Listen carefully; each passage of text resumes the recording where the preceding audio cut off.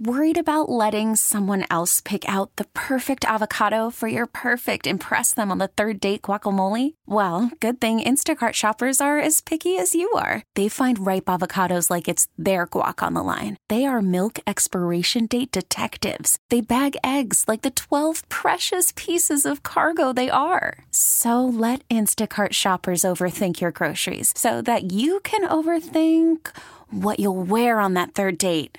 Download the Instacart app to get free delivery on your first 3 orders while supplies last. Minimum $10 per order. Additional terms apply. We really need new phones. T-Mobile will cover the cost of 4 amazing new iPhone 15s, and each line is only $25 a month. New iPhone 15s? It's better over here. Only at T-Mobile, get 4 iPhone 15s on us and 4 lines for $25 per line per month with eligible trade-in when you switch. Minimum of 4 lines for $25 per line per month with autopay discount using debit or bank account. $5 more per line without autopay, plus taxes and fees. Phone fee at 24 monthly bill credits for well-qualified customers. Contact us before canceling account to continue bill credits or credit stop and balance on required finance agreement due. $35 per line connection charge applies. See T-Mobile.com. Sports Radio 94 WIP. Welcome in to WIP Afternoon Show. I'm Broads. Hanging out with you for the next 4 hours. That's right. Ben Kenny producing today's show. Happy President's Day, everybody. The crew is off, so I'm stepping in, and we're going to have a lot of fun today. And we got some great guests lined up as well. At 3 o'clock, Clay Harbor, who played in the NFL, he's going to join us so we can pick his brain on what's happening with the Philadelphia Eagles as we gear up for some free agency, the draft, and, of course, when we look back at the disaster that was. And at 5 o'clock, you ready for this? Because there's nothing better than this voice. We got Dan Baker getting us ready for some Phillies baseball. So it's going to be fantastic. The NBA All-Star Weekend was definitely a hot topic. But where we begin today is with your baseball team and sort of with your football team. I want to really take a deep dive with both head coaches, the manager and the head coach of the football team, and put them underneath the microscope and really dissect who they are and what they can be. And really, the question is, when you look at both of them, who do you trust more right now?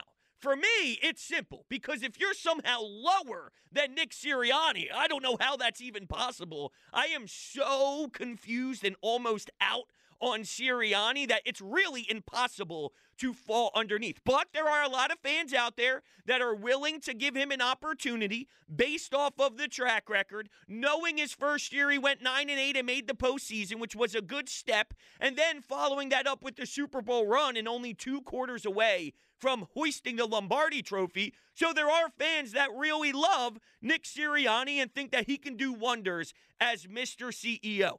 But let's get to Rob Thomson.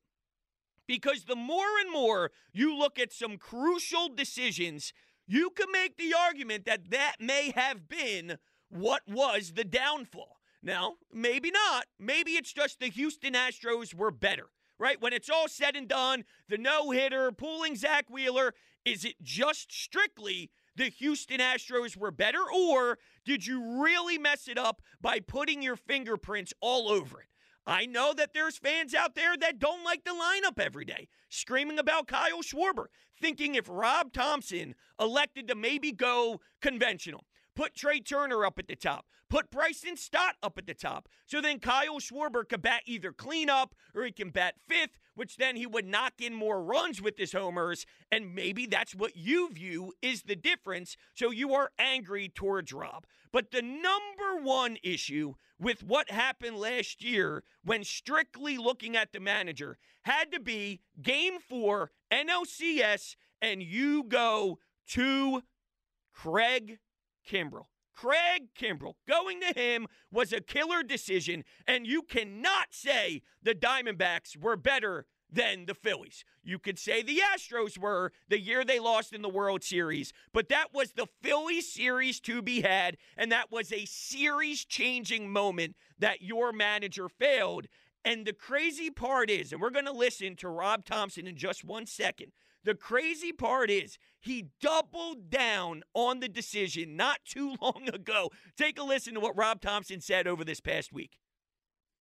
Now, I would label myself a Rob Thomson guy, so by no means am I crushing him insanely. What I'm doing, though, is I am just giving you all of the information. I'm giving you the data.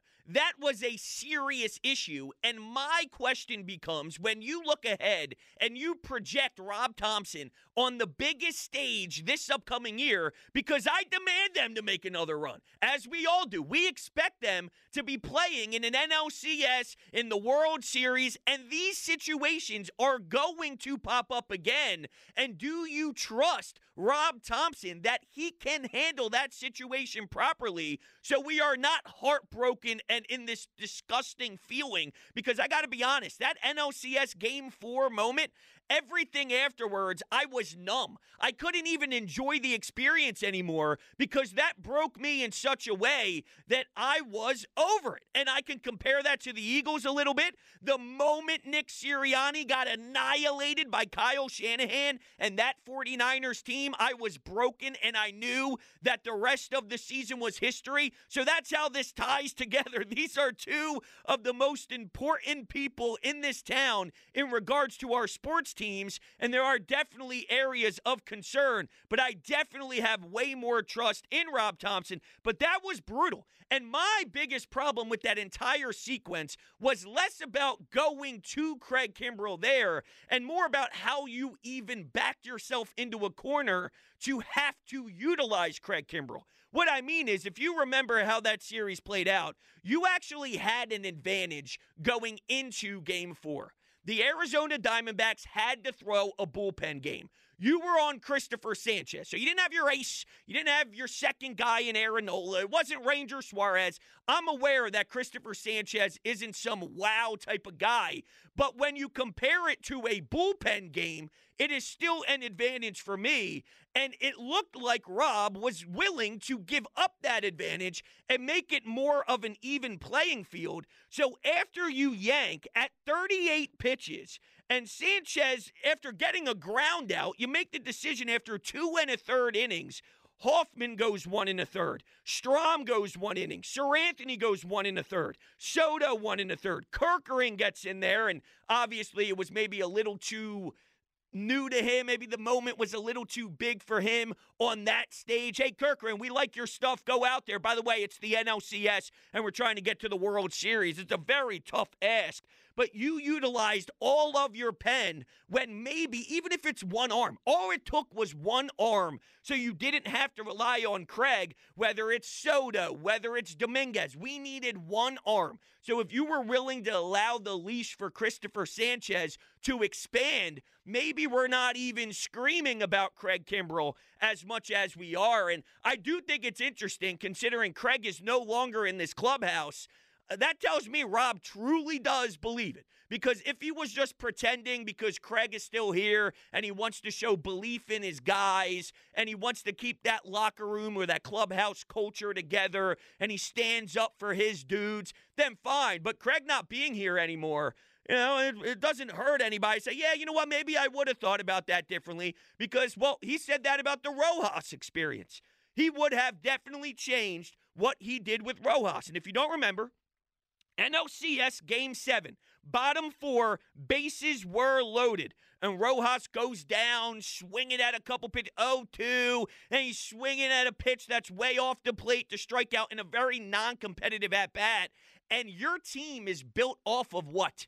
Offense, raking, destroying the baseball. You cannot go down Game 7, season on the line, in the 4th inning, bases loaded, with the dude who we're questioning if he can even sniff the major league level this year. We hope he can blossom into that, but we have no idea if he's even on the real roster as a legitimate option, and that's what you ended the season going with. Even if, because let's play the other side for a second. Let's say you did pull Rojas, you didn't get a hit in that scenario, so the inning still ends, and then one of your best defenders is no longer in the game. I have to take that calculated risk. Yeah, there's a risk in any decision you make. No matter what decision is made, you can find some negative things about it, but then I'll just throw, well, what if he hits a double and knocks in a couple runs, and then you win Game 7 and you're advancing to play a great Texas team, which would have been an electric World Series, and that roster last year for the Phillies absolutely absolutely could have held their own,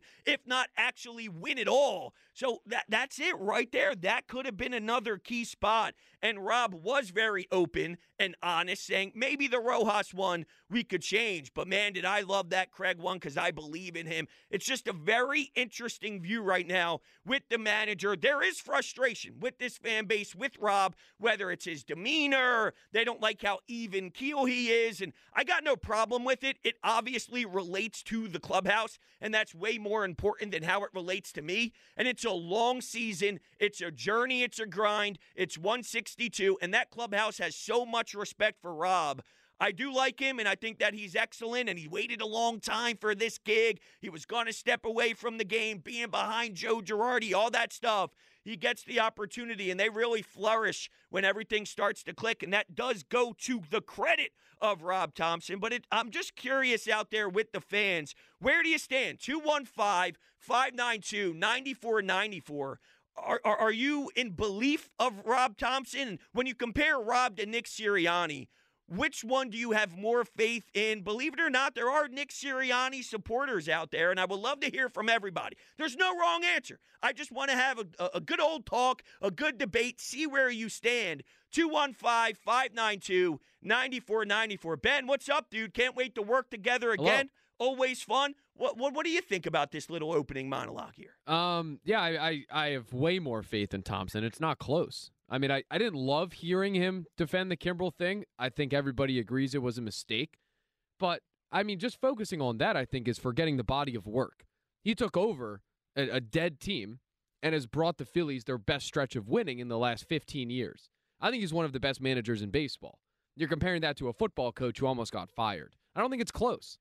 I don't think it's close either, but there are people who really don't like the way that Rob handles his business, even if it's a 2% of his decision-making. He could do great at 98% of the things throughout the season, throughout the wild card round, and even maybe throughout the NLDS with the Braves. But the moment the lights get big, the moment you need to either keep in Zach Wheeler like we saw against Houston, or he didn't keep in Zach Wheeler. He pulls him for Alvarado. Then Yordan Alvarez hits a big bomb. That matter. Those 2% of the big stage decisions absolutely matter, and I think it has to be weighed differently, and it's at least a conversation. I do believe this Rob frustration's real. Trust me, I see it all over the social media. Can't believe he's putting Schwarber in there. A lot of it stems from the lineup, which fascinates me because, well, Kyle Schwarber is electric leading off. They consistently make deep playoff runs with Kyle Schwarber leading off, so you just have to accept it instead of fighting it, and there's plenty of other things to get angry about in life than Kyle Schwarber leading off. You agree with that? Oh, of course. Well, he's going to be leading off. He should be. Howard tried. Howard's trying to fight the people's fight. I love it, though. It is funny. I disagree with Howard, but I do love and appreciate the way that he's going to every single person in that clubhouse. He's sitting there. Trey Turner is asking Schwartz. He's giving Rob his lineup. I respect the grind and the hustle, no doubt about it. That's what we call angling. Well, yet if you give it a week and Schwarber doesn't hit a home run, then it comes out even harder. That's the best. At least they're interesting, right? 5 years ago, this didn't exist because the team was nothing. And now under Thomson, they've become, I would argue, the face of the National League and the best team in the NL.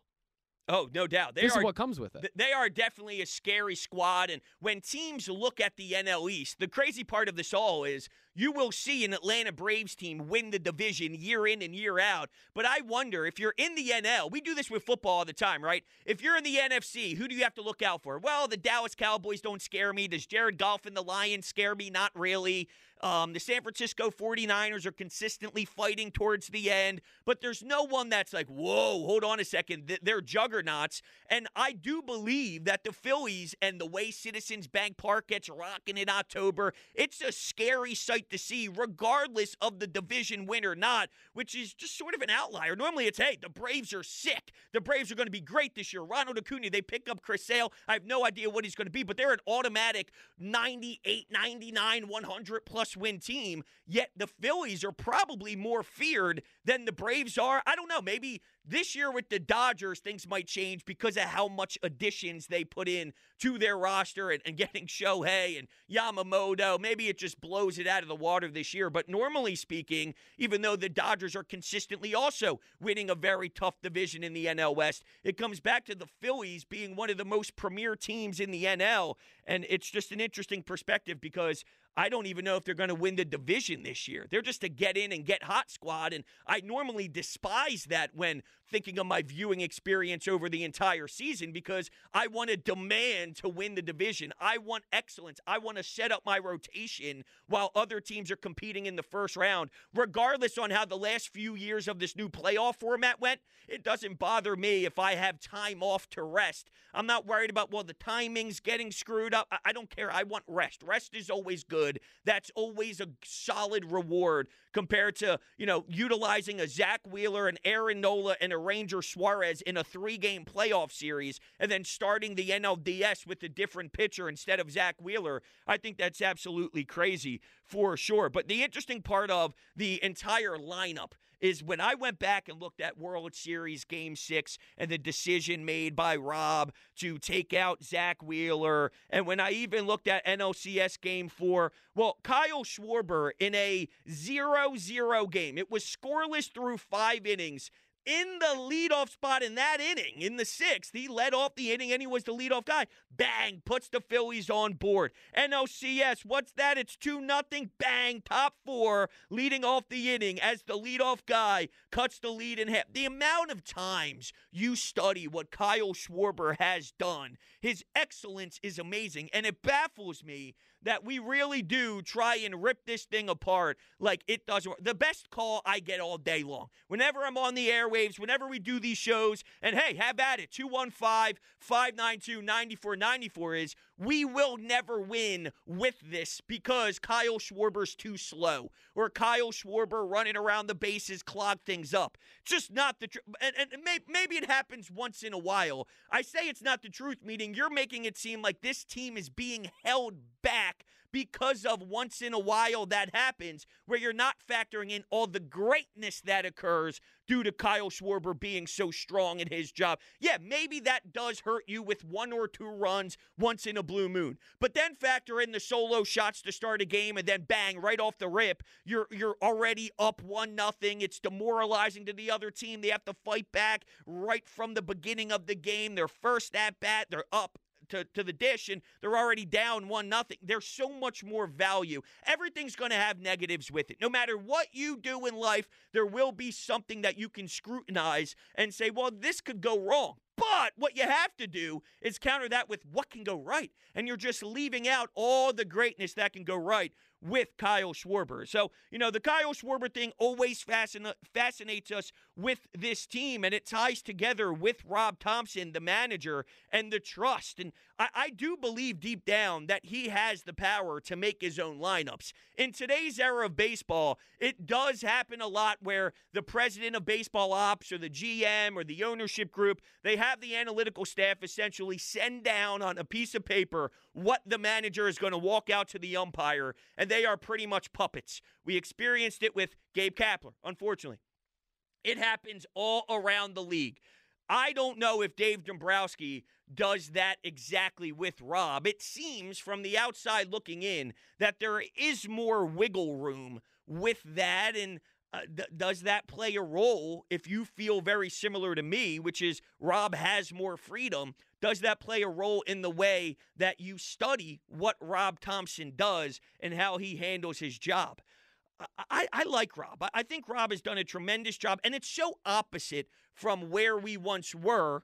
I'm playing both sides here, but I do feel very strongly about Rob being a good manager. I just like to lay out all of the data. That's all. I'm putting everything on the table, and then we can sort through it as we get along with our show. And remember, when Joe Girardi was here, there were big signings, and there were huge names that entered this clubhouse. We actually had to hear from Nick Castellanos, who was a massive addition to this roster, say him and Joe Girardi never even spoke. They didn't even communicate. They had zero conversation. How does that even happen? How is that even possible? That's actually almost impossible. It kind of reminds me of something that happened last night during the NBA All-Star game. I know Boston sports were freaking out because apparently Jason Tatum never even met Larry Bird.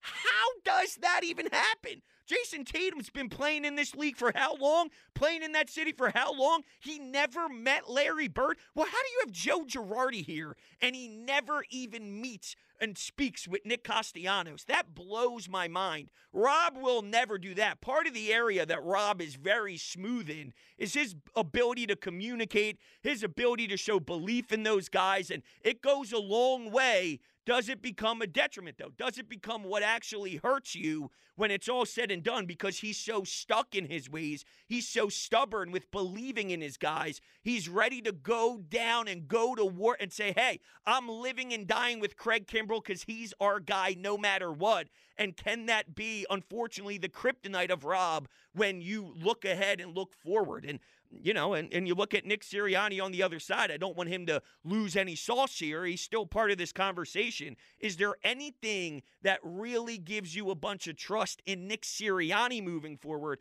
or is he more of a lost cause, you know? So as we get ready here to take our first break, 215-592-9494. The question is, Rob Thomson, Nick Sirianni, who do you trust more? We have your phone calls coming up. We also have Bryce Harper speaking about an extension possible. An extension? I thought you signed a 13-year deal worth $300+ million. How many more years do you have on that? Way too many to be talking about an extension, but he was in the media with it, and so was Dave Dombrowski, and Scott Boras is always an experience. So a lot on the table. 215-592-9494. Who do you have more trust in? Is it Rob Thomson? Is it Nick Sirianni? As we get started here on the afternoon show, I'm Broads filling in for the crew right here, 94 WIP. Welcome back, Sports Radio 94 WIP. I'm Broads filling in for the afternoon show. They'll be back tomorrow. President's Day, of course, so we're kicking it, hanging out with you. 215-592-9494. That's the phone number, and we're going to be getting to the phones in just one moment. We're talking Rob Thomson. We're talking Nick Sirianni. Who do you have more trust in when looking at the future? It's big seasons for both of these teams. Nick Sirianni needs to bounce back, and well, over the last two postseason runs, there were some crucial decisions made by Rob. And is that just part of his DNA, or is he willing to adapt and adjust and learn from some of his past experiences that might have really, bit him in the rear end, if you will? But right now, we are going to look at our Twitter question, which is brought to you by Mark's Jewelers. Looking for wedding bands or bridal party gifts? Shop Mark's Jewelers' extensive collection for the perfect gift. Online at marksjewelers.com. And the Twitter poll question is, who do you have more trust in entering 2024? And so far, it's 73% Rob Thomson, 27% Nick Sirianni. During the break, I've been watching it, and I've had my eyes set on it. It's starting to go heavily in favor of Rob. So I wouldn't be surprised if by the end this sits around 80-20.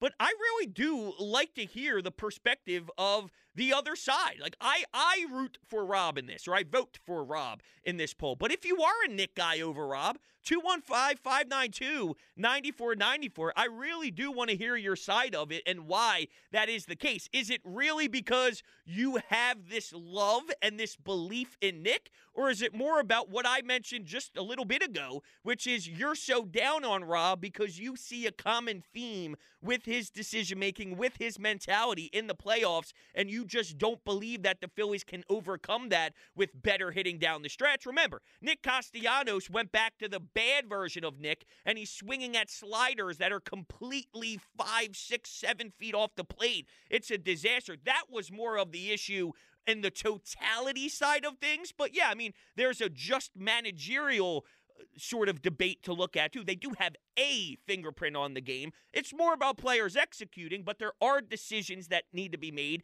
There is a pie chart, and the manager has a percentage of the pie chart that's reasonable to dissect as well. That all makes sense. All right, 215-592-9494. Let's start running to the phones here. Let's go to Herb in the Northeast. What's up, Herb? What's going on? What's up there, Hunter? I'm doing good, man. How are you, Herb?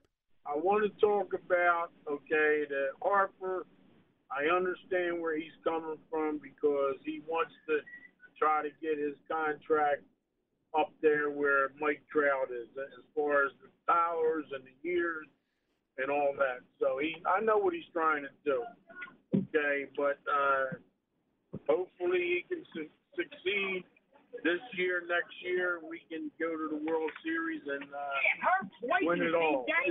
So anyway, everybody's coming in the bus right now. Yeah, we can hear that. So Call from mom. Answer it. Call silenced. Instacart knows nothing gets between you and the game. That's why they make ordering from your couch easy. Stock up today and get all your groceries for the week delivered in as fast as 30 minutes without missing a minute of the game. You have 47 new voicemails. Download the app to get free delivery on your first 3 orders while supplies last. Minimum $10 per order. Additional terms apply. T-Mobile has invested billions to light up America's largest 5G network, from big cities to small towns, including right here in yours. And great coverage is just the beginning. Right now, families and small businesses can save up to 20% versus AT&T and Verizon when they switch. Visit your local T-Mobile store today.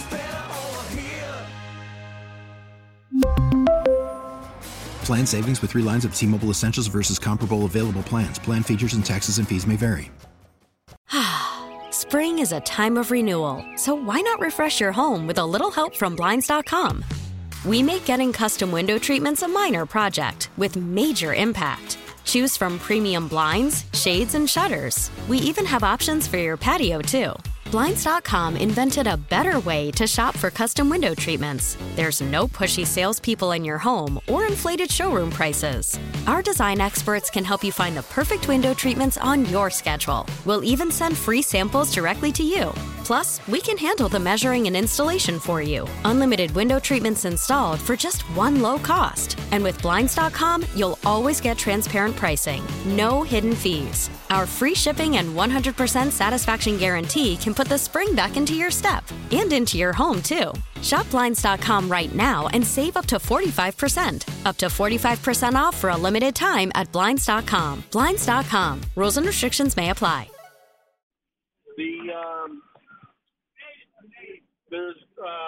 We can go with Schwarber leading off. Smart man, Herb. Or we can go with Stout. All right, Herb. All right, I love you, Herb. I really do want to talk to you more. Just a little too much background noise. I do love you. You know we all love you here. Just a little bit of a lot going on there in the background. Comedy. I love Herb to death. I really, really do. I do want to backpack off of something he said, though, in regards to Bryce Harper and this contract situation. And this sounds like a Scott Boras move, okay? I feel Scott Boras is chirping away in his ear, getting into Bryce Harper's mind, saying, listen to me, Bryce. Listen to me. We're going to make more money. You signed the deal originally. You didn't want any no movement clauses in there, or excuse me, no opt-outs. No opt-outs. You didn't want any opt-outs in there. And it's like, all right, I want to be comfortable. I want to send my family to Philly, and that's that. Well, now they're starting to communicate a little more, Scott Boras and Bryce, looking at the market, figuring that there's probably more money to be made. And there's no way, though, that I'm signing Bryce Harper to age 45. That is actually malpractice from a front office standpoint to sign Bryce Harper right now and give him an extension. But let's hear from Bryce Harper on his contract yesterday, speaking with the media. I think there's been communication there, between myself and Dave, and also Scott and Dave as well. Obviously, I want to be here for a long time, and we'll see what happens. You can't do a contract extension with this much length still left on the deal and push him to 45 years old. I mean, that's actually crazy to me. I can't even comprehend how we are seriously having this convo. And because it's Bryce Harper, everyone's going, oh, Bryce. No, I don't care who it is. I don't care if it's Brian Dawkins. I don't care if it's Jimmy Rollins. I don't care if it's Chase Utley. I don't care who it is. I don't care if it's Dr. J, Joel Embiid, the best athletes to ever play in this city. I am not signing them to age 45 after signing a 13-year contract. That's gross. Now, also, Dave Dombrowski spoke, and this was February 7th, so dating back a little bit. But here's Dave Dombrowski on the Harper extension. Should he expect a new deal or not? Well, I would not get into any contract situations publicly. Just never really do that.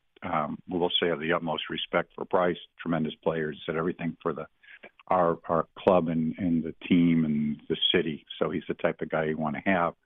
He's in a situation where you can always desire or want, anybody can, anything that they would like. We end up making business decisions that sometimes are difficult, but one way I would just say it without getting into any particulars is that we're thrilled that he's on board. We know he's at Philly for 8 more years, and there's a lot of times to digest things, but it's a situation where we're thrilled that he's on board. And again, you can desire and want anything you would like, but I think it's also the apparent, knowing Bryce, when he gets to spring training under any circumstances, he's ready to go, and you're going to get 100% from him in every regard. I love that answer. He pretty much said, you can want whatever you want. But the moment Bryce Harper is in town, in Clearwater, it's all go mode. It's all one mentality. It's about the baseball team and him being the best version of Bryce Harper. So essentially all that contract stuff goes out the window. You can want whatever you want. But I mean, come on. Dave knows. He answered that in a very professional way, very savvy, very Dave Dombrowski-like. But he's got to be laughing behind the scenes with John Middleton. This guy's nuts. We knew Scott Boras was nuts, but this guy's even more nuts than we could ever imagine. 45. Let that sink in. It is actually hurting my soul thinking about it, and I'm a huge Bryce Harper supporter. There's no one in this town that doesn't like Bryce Harper. He's amazing. He's not malpractice amazing, though, and talking about this is malpractice in my eyes. 215-592-9494. Let's go back to the phones. Let's go to John. John, you're on 94 WIP. Hey, John. Hey, brother, how are you? I'm doing good. How are you, John? I'm excellent. Yeah, I got going back to your topic about Nick or Rob. You got to go with Rob. I mean, they publicly neutered Nick Sirianni, and he pretty much rubber stamped it. You know what I mean? So he better hope that these coordinators come in here and coach their asses off. Because if they don't, it's all going to fall back on him, even though they've kind of neutered the guy. So, yeah, it's got to be Rob. It's got to be Rob. I agree with you. And when you think of this whole Nick Sirianni thing, I'm not against a CEO head coach. But if you are a CEO head coach, you better be detailed. You better focus on the usage of the timeouts, right? You better have the proper personnel on the field so I don't have to see Calcantara run onto the field late in the fourth quarter and then pulling guys off. Or, you have to properly challenge the play. Everything needs to be clean and crisp from a CEO standpoint, and he's a mess all over the board. Yeah, that's why I got to go with Rob. I mean, some of the little things that they were happening in that horrible 2-month stretch where they absolutely did nothing and he could do nothing right. But they go 1 for 7 down the stretch. No, you definitely got to go with Rob, man. And it's a shame because Nick had those 2 seasons where he showed that he could get some things done. But when those coordinators were gone, it went all downhill. It's an interesting exercise, John, because if we ask this same question prior to this Eagles season, or if we asked it in the middle of this season when they were 10-1, I think it might be 90% Nick Sirianni. And if we ask the same question after the 2024 season, maybe it is flip-flop because we get a rebound from the Eagles. But if the Phillies disappoint, it could be the extreme opposite. But as we sit here today, even with the worries of Thomson in the postseason, it's got to be Rob Thomson. After the end of a good fight, you deserve an ice-cold reward. Modelo is the mark of a fighter. You've earned this rich golden lager with a crisp, refreshing taste. Because you know, the bigger the fight, the better the reward. You put in the hours, the energy, the tough labor. You are a fighter, and Modelo is your reward. Modelo, the mark of a fighter. Drink responsibly. Beer imported by Crown Imports, Chicago, Illinois. We get it. Attention spans just aren't what they used to be. Heads in social media and eyes on Netflix. But what do people do with their ears? Well, for one, they're listening to audio. Americans spend 4.4 hours with audio every day. Oh, and you want the proof? Well, you just sat through this ad that's now approaching 30 seconds. What could you say to a potential customer in 30 seconds? Let Odyssey put together a media plan tailor-made for your unique marketing needs. Advertise with Odyssey. Visit ads.odyssey.com. Absolutely. I mean, and there's no template for what happened to the Eagles in those last 2 months. You've never seen it before. No. Not in the NFL. No. You gotta go back to the Phillies. You got to go back to the Phillies in the 60s, but that's a whole different conversation. But think about that. And thanks, John. I appreciate the phone call so much. Would love to hear from you again. If we are relating to the collapse of the Eagles to what happens in the 60s, yeah, this is once-in-a-lifetime type of stuff. How do you respond from that? I don't know. And if Nick can, wow, that would be very impressive.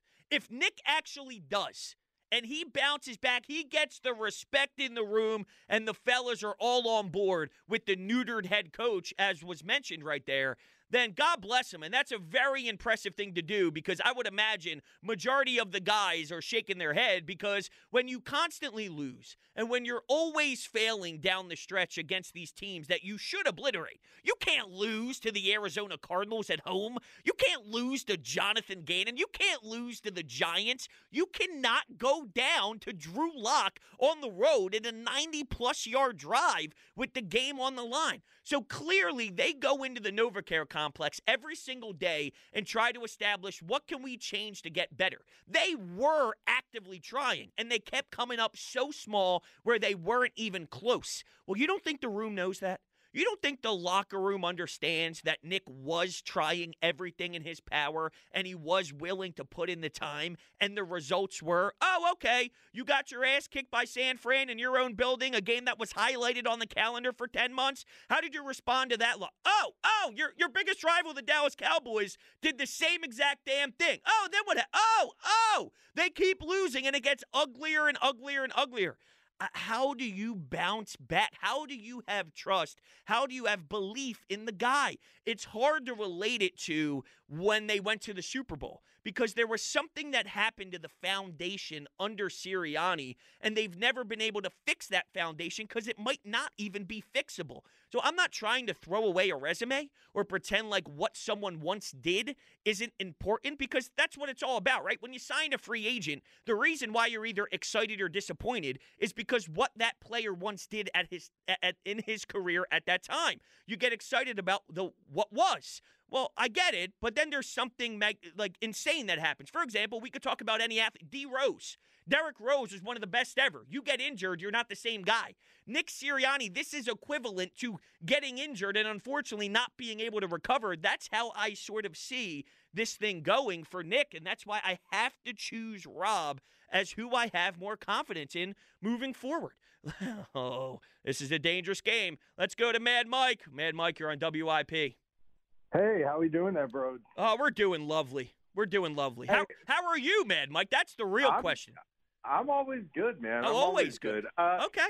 So here's the thing. I really want to preface this that not last season where they collapsed, but the season before, I really want everybody to understand that it was all smoke and mirrors, that the Eagles played the cream puffest, easiest schedule ever, which made all the idiots in the Delaware Valley think, one, Jalen Hurts is a really good quarterback. He's not. He's overrated. Two, our coach knew what the hell he was talking about. He had the easy button all of that season to get to where he was, and then the wheels came off this season.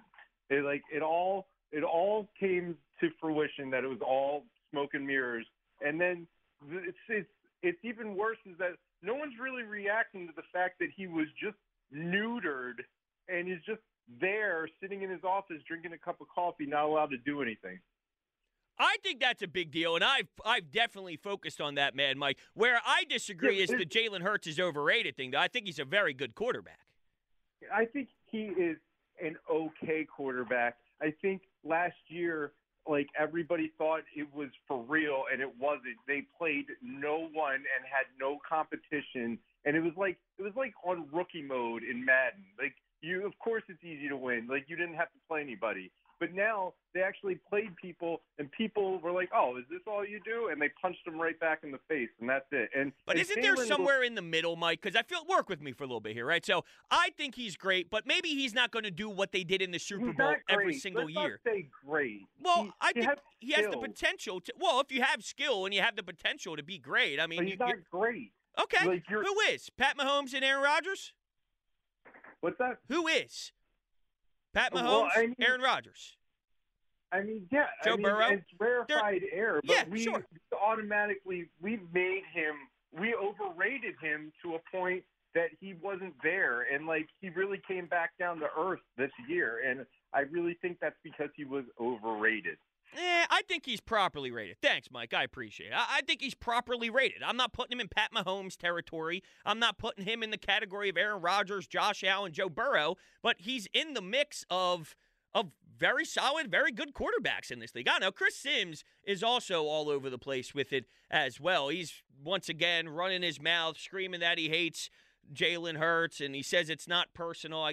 Should we go? Can we go to Chris Sims? Okay, we'll go to Chris Sims here. Here's Chris Sims talking about Jalen Hurts, and, it's more crap from him.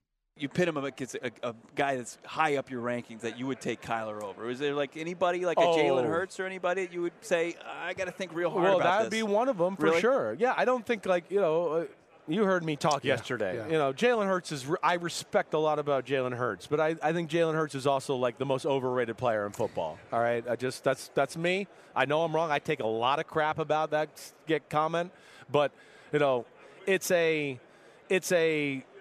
he plays quarterback for a team that's an all-star team. The most overrated player in the NFL. That is so harsh. There's got to be something deeper here. This is so personal now that it's no way about football anymore.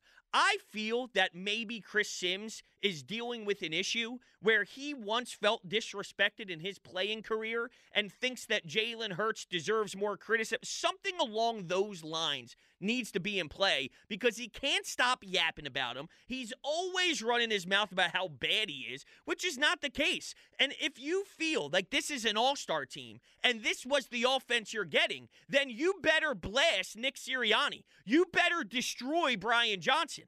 They are the bigger problem here than the quarterback. They failed the entire team miserably. That offense made no sense. Their design was so bizarre, and it actually really hurt everybody involved. That was the bigger storyline with the offense. I think he's properly rated.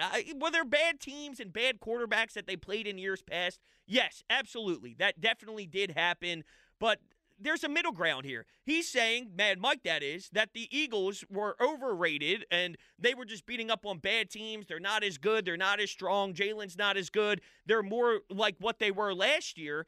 I don't think that they're getting blown out by Arizona level bad. I just don't think that that's the case. Things unraveled and it completely got out of their comfort zone, obviously, and that's where a head coach, especially a CEO head coach, is supposed to put his foot down and command the room. But yeah, that's your biggest problem, is your head coach and your coaches, and once you pretty much put that into place and figure that out, then the quarterback, the wide receivers, the rest fall underneath. All right, we'll get back on track, though. 215-592-9494. Yes, Chris Sims is talking about Hurts, and we also have the question, the big topic of the day, which is more along the lines of Nick Sirianni, the head coach, and the belief that you have in him or that you don't have in him, and comparing that to Rob Thomson, because I'm starting to get that itch for Phillies baseball. It's right around the corner, seeing the guy speak, watching batting practice, even seeing John Middleton watch batting practice hits my emotional heartstrings a little bit, and it's pulling those strings, and I'm really enjoying it, and I'm excited for this run. I'm excited for this journey. It's not just about, hey, what happens in October. I like the summer. I like going to the beach, throwing on a nice radio broadcast here on WIP, listening to the great crew that we have calling baseball games on the radio. It's a beautiful, beautiful time of the year, and I am really pumped for it, and I believe that Rob Thomson has what it takes to get us back to the promised land. But here's where the concern comes in. Do you think that he can learn from his past failures? Do you think he looks back at the tape, World Series Game 6 with Jose Alvarado and Yordan Alvarez pulling Zach Wheeler after a hit-by-pitch and a single? Hit-by-pitch, single. Hey, we are yanking him. We're looking for that pocket. They stress the pocket nonstop. They want the pocket of Jose Alvarado with the matchup, whether it's the 7th inning, the 8th inning, the 6th inning. It could be early, it could be late, but when they feel it's necessary to attack the other team's best left-handed hitter and best pretty much stretch of their lineup that includes a left-handed pitcher, or left-handed hitter, you bring in your lefty and let Jose Alvarado go to work. Does he look back at that and think that those were the reasons that costed the Phillies a chance? Or is he more along the lines of, I believe if we did this 10 times, we would have won 7 of those 10.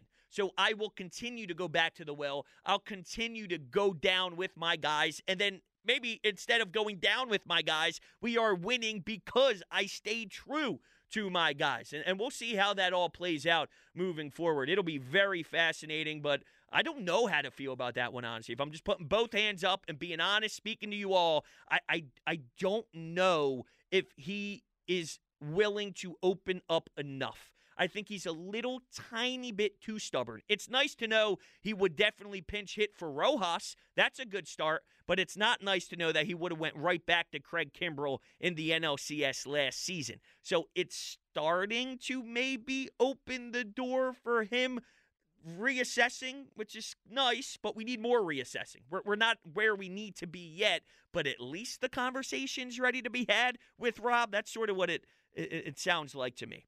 All right, 215-592-9494. We roll into the 3 o'clock hour, and we are going to be joined by Clay Harbor, who does an amazing job covering a couple different teams here in the NFL, whether it's the Eagles. You also have the Chicago Bears. He does a great job with Inside the Birds, and, of course, he played in the league for many, many years, so we're going to pick his brain on what's happening with the Birds, and we will continue this great conversation and play some audio from Chris Sims again. Hurts, the whole thing. Rob Thomson, Nick Sirianni. It's going to be a great 3 o'clock hour. 215-592-9494. I'm Broads, filling in for the afternoon show here on 94 WIP. Sports Radio 94 WIP. Welcome back to the afternoon show. President's Day, 3 o'clock. I'm Broads, hanging out with you, filling in for the crew. They will be back tomorrow. All right. It's 3 o'clock. That means we have our guest for today, one of 2 guests, an unbelievable job Clay Harbor does. Played in the league for 9 years, does a great job inside the Birds, some stuff with the Chicago Bears as well. He's going to help us out, break down what's going on here in Philadelphia. Clay, what's up, man? What's going on? How you feeling? I'm feeling good, man. Nice little holiday day off here, so everything's great. Really looking forward to seeing how this offseason goes for our Eagles. Yeah, absolutely. So I just want to ask you more of like an overhead view here. Looking at the Eagles coaching staff, they got their hires in Vic Fangio, Kellen Moore, and Nick Sirianni staying up top. Just what's your overall view of that trio? I like it. I think it's improvement. I don't think Vic Fangio is going to, be the top defense in the league by any means, but I think there is a good floor there, right? You're not going to have happen what you had happen last year with the Desai and Patricia debacle, right? So now Fangio is a guy that's written a book on defenses. I think he'll be, somewhere from that 10 to 15 probably defensive range. And with the offense, I think it really comes down to how successful this offense is. You've invested so much in your quarterback, into your wide receivers, into your offensive line. That's really going to be the engine that drives this team, in my opinion. And I think Fangio can do a good job of getting after the quarterback. Dolphins were 9th last year in sacks. I think he knows how to get good matchups. He knows what to do to get his big-time pass rushers one-on-one. And he's got some weapons there to use. Obviously, I think they still have depth on the D-line. It isn't what it once was, but I still like what they got there as a core defensive line. And I think that's what it's going to take for them to be successful. So I think you could be a top 10 to 15 defense in the offense with Kellen Moore, who I think is an excellent hire. I think his time in Dallas, he was one of the best in the game. And last year with the Chargers was tough for him because a lot of injuries happened over there. So I don't blame him for that. But I think the job that they did in finding these coordinators was great. It's definitely an upgrade. Last year with Brian Johnson, who in the beginning of the season, I liked the ties with the family of Hurts and all, and maybe it was a little too much for him, or maybe it was just not the right place and the right time for him, and I do believe that he's better than a lot of Eagles fans give him credit for, but I do think that this trio is a jump up from where they were last year. But I want to get your thoughts being in the locker room at one time, going back to your playing days, and that collapse was so brutal. Is there any thought you think in the players, right, in their minds, when they see the collapse happen, and you know that the coach is doing everything in his power to try and fix it, and there's no results, is there ever any doubt that sets in, like, hey, I don't know if he has what it takes? Because no one's questioning Nick Sirianni's work ethic, his ability to be in the film room and study. I think he tries every single way to get better, and they couldn't. So could that be a detriment, that work ethic and seeing no results, or am I searching too much? I don't think in a locker room that those players have any reservations about Nick Sirianni. And I was able to see a lot of the guys just even over the weekend and talk to them a little about the season. I spent some time with Kelsey. I got to spend some time with Jordan Mailata, spent some time with Lane Johnson, even got to see some of the old guys, Chris Long, Bo Allen, got to spend some time with those guys. And Nick Sirianni is thought of very highly. And I'll go back to, my time in Philly, and this might bring up some bad memories for you and for all the Eagles fans listening, but we'll go back to 2012, right? The last year of Andy Reid. We went 4-12, and it was an awful year. We had injuries. We went on an 8-game slide. We just couldn't win games. And even during that time, the players loved Coach Reid. We knew he was the guy for us, and the ball wasn't bouncing our way. We knew it came down to us. Coach Reid was a coach that had won many games year in and year out. He's a guy that he was back with the Mike Holmgren Packers League teams, and this guy knew what he was doing. We loved him as a coach, but for whatever reason, we just weren't winning games. But I'll tell you this, there wasn't one player on that team that said, man, we really need to fire Andy and bring in Chip Kelly because Andy's just not getting the job done. We were all behind Andy, as tough as it was that season, us losing those games, a really down year for the Eagles, something that doesn't happen often. But no, in that locker room, just like with us back when we're losing all those games, the year he got fired, and now with Nick Sirianni, the players are behind him. They stand with him, and obviously that's something that Jeffrey Lurie has to decide, and Howie, if he's the guy to lead this organization. But as far as the players are concerned, they will still go out to battle and fight with Nick Sirianni as their general.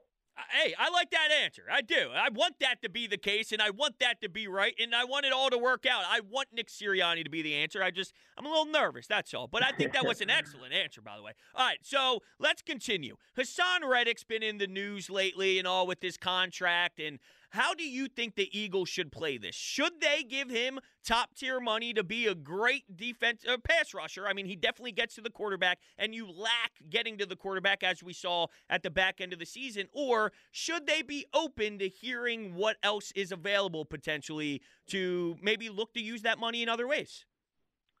In my eyes, you keep your ears open, right? You're not going to not take a call if somebody's interested in trading for Hassan Reddick. He's only 29 years old, and he had 11 sacks this year. Obviously, had the 16 last year, so back-to-back years, this guy has produced greatly, but it is the last year of his deal. So you listen to the offers, and sometimes you got to make tough decisions like that if you want to invest in other parts of your team, maybe find somebody younger and cheaper. I mean, you go back to Brett Veach when he traded Tyreek Hill.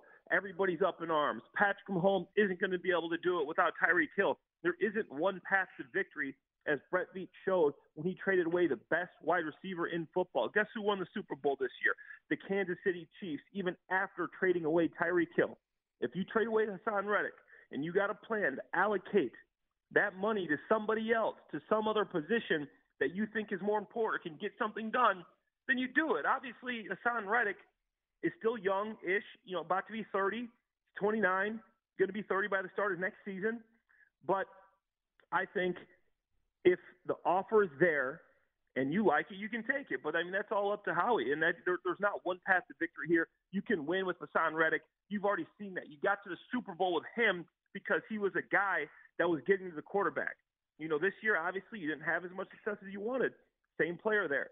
So to me, yeah, you're listening to everything. I'm not saying trade him. I'm not saying don't trade him. I'm not saying you have to re-up his contract this year. He's got one more year in the deal. Play out this year. Worst case scenario, if he earns the money, you bring him back. If you think he's still trending upward when he's 30, about to be 31, get him on a 3-year deal. He'll be done when he's 34. Then okay. If not, you can trade him, get a younger player, maybe a little bit more value down the road, and that works too. So in my opinion, I don't think there's a wrong answer here. I think you can have a lot of right answers here. You just got to be sure for what you're doing. Think back to Brett Veach trading Tyreek Hill and what happened with them and who won the Super Bowl this year, the Kansas City Chiefs. I think that's absolutely true. I'm right there with you. It's about the execution, really. You could sell me trading him, getting the pick or whatever, and then using that money to help build the defense. As long as you execute properly, you do have some good options. It's just on Howie at that point. So let's now transition to our quarterback, Jalen Hurts. How would you describe his play last year? Because, I don't think it was a disaster by any means. There were a lot of factors, and then obviously towards the end it was a little rough, but it's a hard one to really describe, I feel. But if you can describe it, how would you? You said it. It's a tough one to describe because you don't want to just put all the emphasis and blame on Jalen Hurts in this situation because I think he has shown he's a dynamic player. I don't think he was 100% healthy.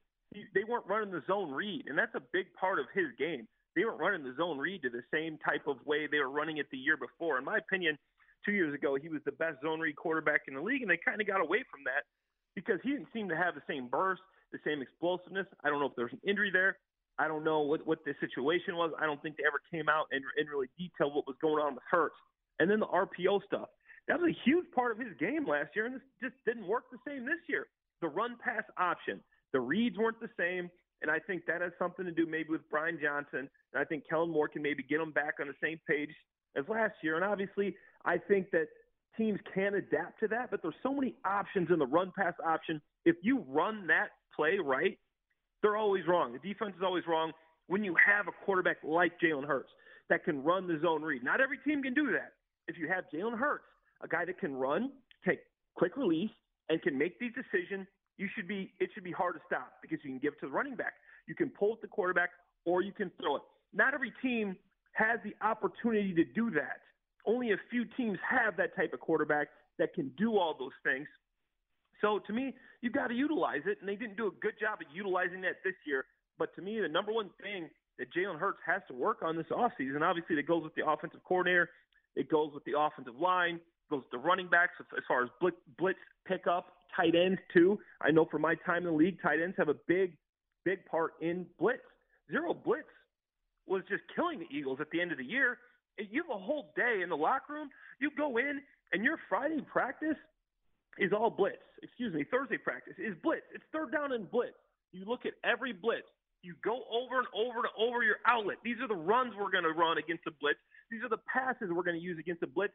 Here is how we're going to beat their blitz. This team likes to zero blitz. This team likes to zone blitz. This team likes to man blitz. You should have known after what Wink Martindale did you in New York, the Jets, you lose that game because of all the blitzing. You come into Tampa, they're going to do the same thing. And for me, how do you not have a plan for that? To me, that is inexcusable, and a big part of that does fall on Jalen. He has the opportunity to call audibles.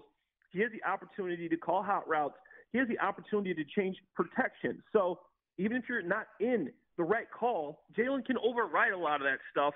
So I'm not sure exactly whose fault it was, and there were some blown protections that could be not on Jalen or the offensive coordinator. But in my opinion, you got to beat the blitz because now the book is out on you. Hey, look at the last two games this guy played, last 3-4 games. This guy can't handle blitz. He's not getting the ball out. They're not running the right route. So this offseason, OTAs, training camp, you make an emphasis to handling zero blitz because that is what you're going to get thrown at you. And obviously, I think, when you're not 100% healthy with Goddard or your receivers, that hurts. I think you can bring in a slot receiver, maybe a second tight end, and then make sure that the protection up front is good. But to me, Jalen's got to get better at the blitz, and they got to get back on track in the RPO, the run-pass option game. We're talking to Clay Harbor, 9-year NFL veteran, does an amazing job. And let's go to your defensive tackles right now, because there are some question marks with your defensive interior linemen. Would you bring back Fletcher Cox? I'm a little biased, man, because I played with Fletch back in the day. I mean, me and Fletch played together. I'm waking up with lower back pain. This guy's still getting it done. I thought Fletch, yeah, it's crazy, man. This guy, just like BG. I'd bring back both of those guys. I think they both want to be in Philly. They don't want to upend their families. They're loved in the area. Philadelphia loves those two guys. They're part of the Super Bowl team. They're guys that bring that mentality that you want to bring. And not only is Fletch still producing on the field, he's a guy you want to have there for a guy like Jordan Davis, Jalen Carter, some of the young guys. Show them how to do things. He's that veteran presence in the locker room, and that matters. He knows what it means to be a Philadelphia Eagle. He knows how to win. He's won a Super Bowl there. He was a big piece of that team. He's a big piece of many playoff teams, and Fletcher is a guy that I would bring back, and I think you can get him a little bit of discount. Like I said, these guys don't want to up and leave Philly for the last 1 to 2 years of their career. They want to stay there. So he might take $1 million less per year to stay in Philly, just like BG. BG wants to come back. He wants to stay in Philly. He don't want to go nowhere else. He's been there his whole career. Me and BG were in the same draft class. He's still getting it done. I think you need to bring those two guys back, not just because on the field, yes, that's a big part of it, but in the locker room, they are mainstays. They know what it takes to be professionals, and that is one of the things you want to have around these young players is those two consistent veterans that show the young guys what it takes to have a successful career in this league. In my opinion, no questions. They're going to take discounts to come back to Philly, bring both those guys back. My last one for you, Clay. Does Eddie Jackson, does that name move the needle for you? Yeah, obviously I'm out here in Chicago. I do a lot of work with 670 to Score and NBC Sports Chicago. I'm watching all these Bears games. And Eddie Jackson, Vic Fangio, you got him there. He used to play with Vic Fangio. I think Eddie had a down year last year. He gave up 120 passer rating when targeted, but I would like that. He's a veteran guy. You got some young guys you want to bring up still. Obviously, you got Blankenship, who I think played well, and then Sidney Brown hopefully can come back. You got Byard there and Justin Evans. But overall, I think that Eddie would be a nice veteran presence. He is a huge locker room guy. I think that he could help the team. He's a guy that he's going to be in the right position. I think Eddie Jackson would be good, but even ahead of that, I think you got to bring in some linebackers, maybe like a Patrick Queen, a guy that can play off ball. He had 48 pressures, 8 sacks the past 2 seasons, second most for linebackers in the past 2 years for off ball. I think in the draft, you got to go cornerback. Quinyon Mitchell, a guy I saw at the Senior Bowl, guy that can really play. Xavier McKinney, former New York Giant. The guy is a tackling machine. Only had 7% missed tackles, top 10 in the NFL. Even another Bear, Darnell Mooney, slot guy. Get him on a discount. I think there's a number of things that Howie can do this offseason with guys that aren't going to be getting the top dollar. He's got $20 million in cap space, but you can move that around, bring in some veterans, you bring in some young guys, and you fill these holes. You still got the outline of a team that has a chance to compete for a Super Bowl. You fill the rest in with some solid professionals, some solid players. Like you said, Eddie Jackson, I think you're still in a position to go out there and compete for a championship. Clay, thanks so much, man. A lot of great stuff. I can't thank you enough for taking the time out of your day to talk to us, and we'll stay in touch. Appreciate it. Appreciate you having me on. Absolutely. Have a good one, Clay. That was Clay Harbor, 9-year NFL veteran. Of course, spent some time here with the Philadelphia Eagles and some other squads as well. Good stuff, man. Very passionate guy about the football world. He does an excellent job. All right, 215-592-9494. That's the phone number to hop on board. And he did bring up some interesting stuff there about Jalen Hurts. And when the blitz is a very known thing that is constantly going to be attacking you, whether you see the New York Giants, whether you see Todd Bowles and what's happening down in Tampa Bay. As much as we want to rip apart the head coach and rip apart maybe the scheme, how much of this is our quarterback needs to recognize, too, that you cannot constantly just think you're going to go out there and effectively beat. We got to be more knowledgeable prior to the snap, see what's going on. It falls on everybody. If the scheme is a 0, well, then it's very hard to operate a scheme that's going to give you a 0. I'm aware of that. There's only so much you can do from a quarterback position. If you fix fix the scheme, I do believe that Jalen Hurts gets fixed organically because of that. And we do live in a world where we love our quarterbacks to just step up to the line and start picking everything apart like they're Peyton Manning in their prime. And if you take a look at how quarterbacks play the game nowadays, it's different. Everyone's really, outside of a few, a system quarterback to some degree because the college game changed and then you're more mobile here in the NFL and the offensive schemes have all sort of adapted. So there's so many variables on why that's the case, but I did think that was definitely highlighted when he was talking out loud.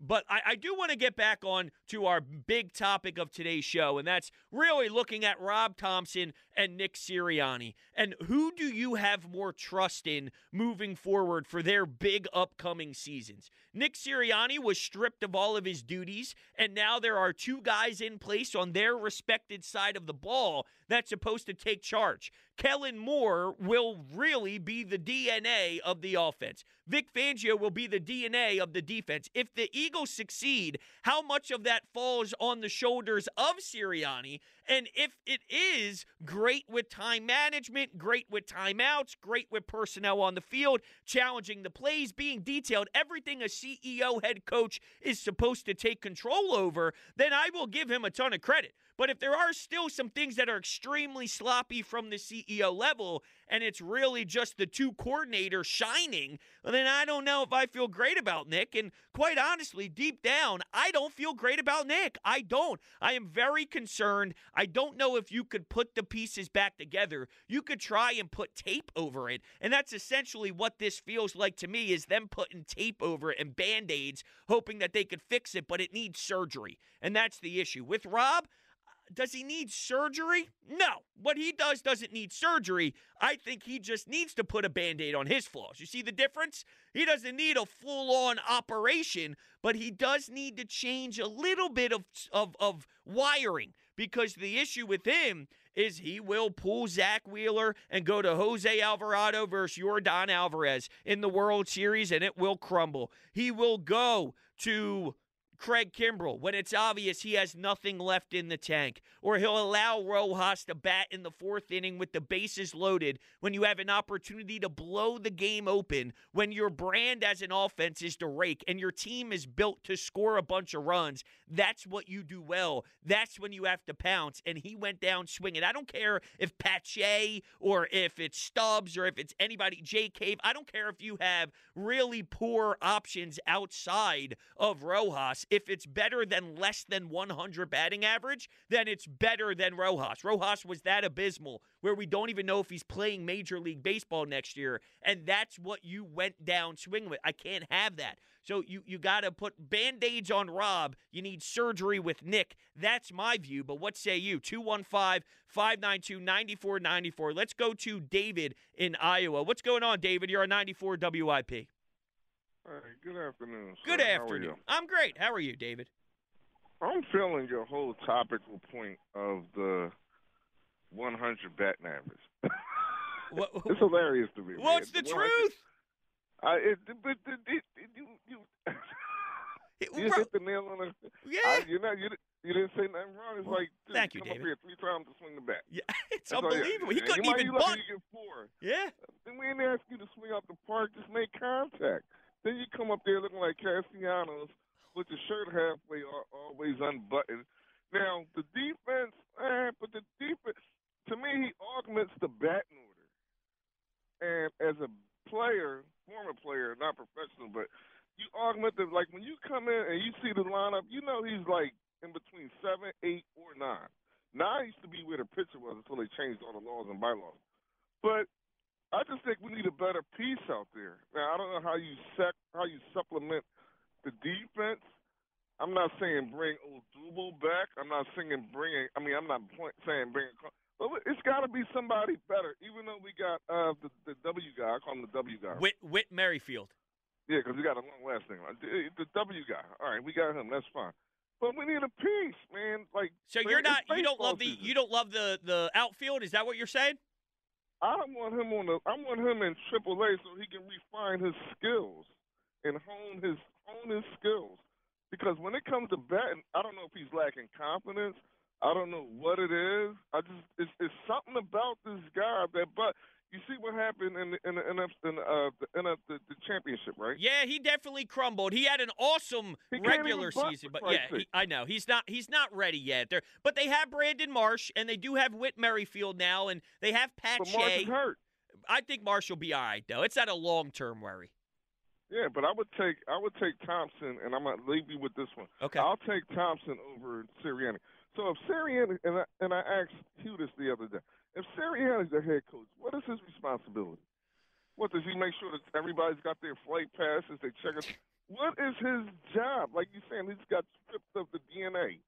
It's going to be Kellen Moore on offense. But what does the head coach do? It's a great question. And thanks, David. And it's not the same as Harbaugh down in Baltimore. It's not the same as Dan Campbell because they actually have a personality with their team.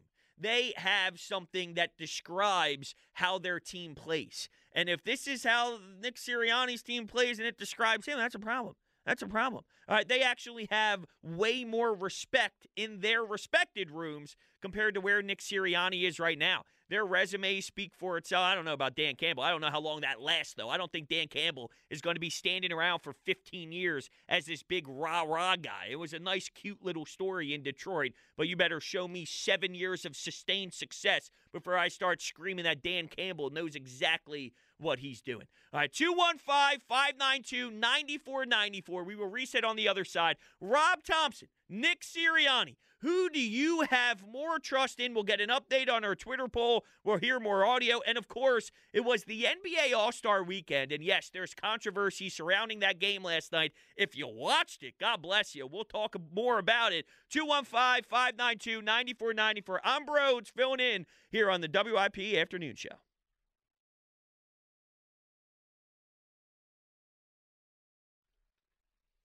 Sports Radio 94 WIP. Welcome back. This is the WIP Afternoon Show. I'm Broads. Kicking it, hanging with you. The crew will be in tomorrow on this President's Day, though. It's me. All right, so we're going to go to our Twitter poll, which is brought to us by Mark's Jewelers. Looking for wedding bands or bridal party gifts? Shop Mark's Jewelers' extensive collection for the perfect gift. Online at marks-jewelers.com. And our Twitter poll question of the day is, who do you have more trust in entering the 2024 season? Rob Thomson or Nick Sirianni?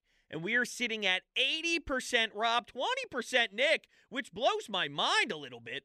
Here's a response, though. After the last two debacles in the World Series and in the NLCS, and the fact that he admitted that he would go back and put Kimbrel in the game tells me all I need to know. How does anyone have confidence in Rob? By the way, I don't trust Nick either with the cracking up mood. So now we just feel like I don't have faith in any of them? That's a little crazy, right? You know, you got to pick one here. You got to pick one or the other. I feel great about Tortorella.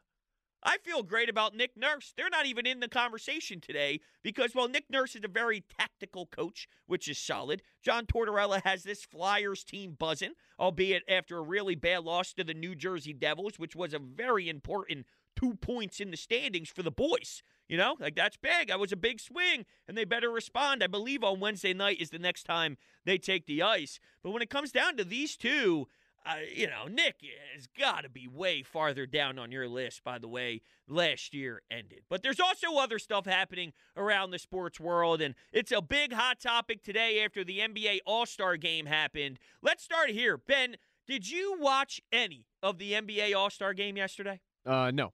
Not 1 second? I didn't turn it on. No. Okay. I was reading a book last night. Wow. Yeah. How'd that go? Not that well. No. 5 pages. You closed it. I honestly, I'm going back through a book that I didn't pay attention well enough the first time I read it. That seems like a problem considering you're doing it again. Yep. Okay.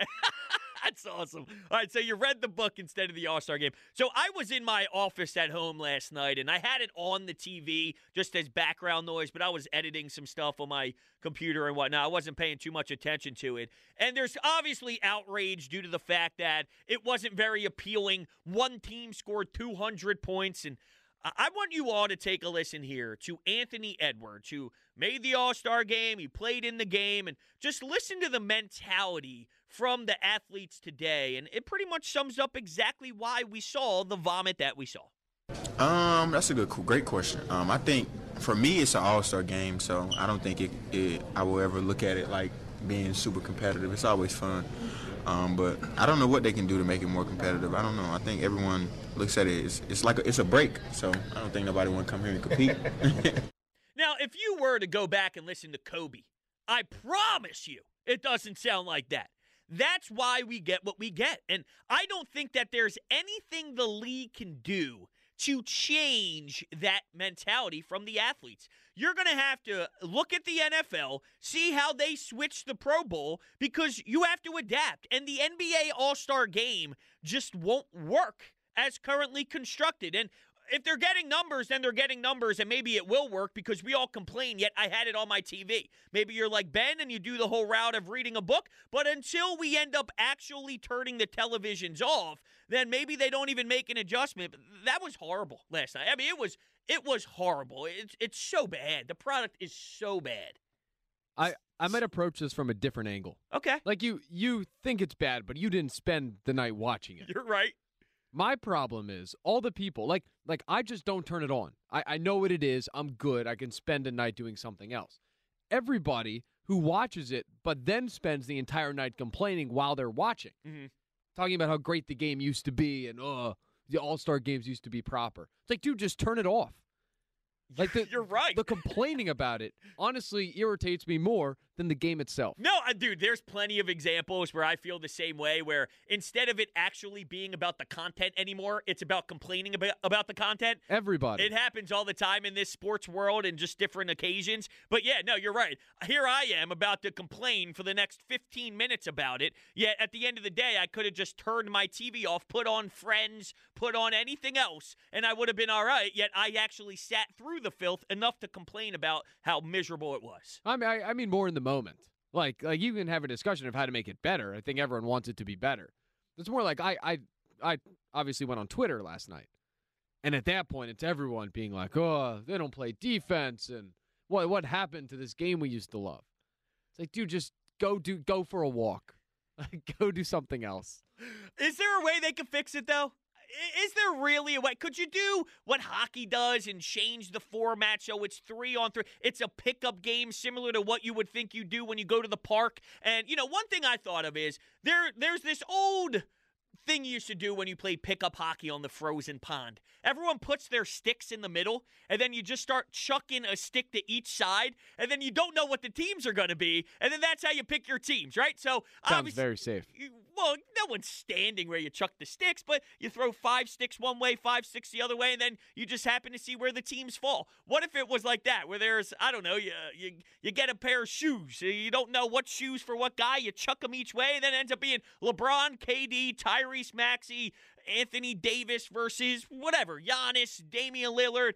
So I don't know. I don't know if that changes anything. It might just be stupid. I'm just trying to figure out ways to make this more creative, fun, this and that. At the end of the day, even if you did pick teams differently, the product of the game's still going to suck. No, you have to do what baseball used to do. Give the conference, whatever team comes out of it, the winner of the game, home field advantage in the finals. Here's the problem. I like that in theory. You think Luka Doncic gives a damn? If you're not involved, I'm saying, let's say Dallas isn't involved, you're not making the play. So now my Western Conference team. But everybody makes the playoffs. So, or the play-in tournament. Like 80% of the league makes the playoffs. So in theory, like the Heat did it, I guess, but like they are physically able to keep winning to make the finals. It's not as if there are many people in the game that are just totally out of it. Totally out of it. Right. So if you're a 9th or 10th seed, you technically are still fighting because, but if you're a 10th seed in the NBA, you're not an NBA championship caliber team. I bet you most of the starters last night play for teams relevant enough to care about that. If that is the case, then I think that could work. If I know I'm getting buy-in, but what if the Joker is just doing one of his little lollygagging down the court. And moving around like a milk carton. He does that anyway, though, and then he drops 50. And his team's in the running for a legit championship run, so it's different. But there's got to be guys out there who are just out there because it's cool. I'm an NBA All-Star. I don't care too much about it. My team isn't that great.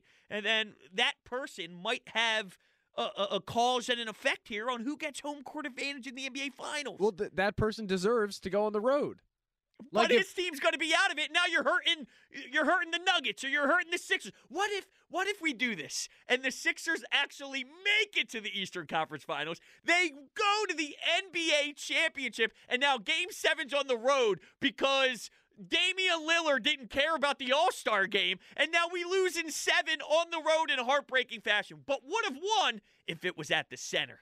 Get Maxey to care more about the All-Star game. Oh, come on! Get the guys you send to care more. It's not that hard. Yeah, it's not that hard. Play Anthony Edwards again and tell me it's not that hard. 215-592-9494. Did you embrace the All-Star game at all yesterday? And do you have any ways to fix it? Because I'm trying. I'm trying my best. All right, looks like Dennis here wants to chime in and maybe give us a thought or two on how to fix it. What's up, Dennis? You're on WIP. Yo, good to talk to you again, Bros. Absolutely. Before I get to my All-Star point, can we change Mad Mike's name to One Trick Pony Mike? Because that's all he's got every time he calls. Everybody's overrated. I hate everybody. I'm a genius. But anyway, the only way, and I don't even know if this would do it, the only way to fix the All-Star game, international players against American players. Ooh. I kind of like that. Well, they would kick our ass. Maybe. Okay, well, maybe the Americans would play with some pride.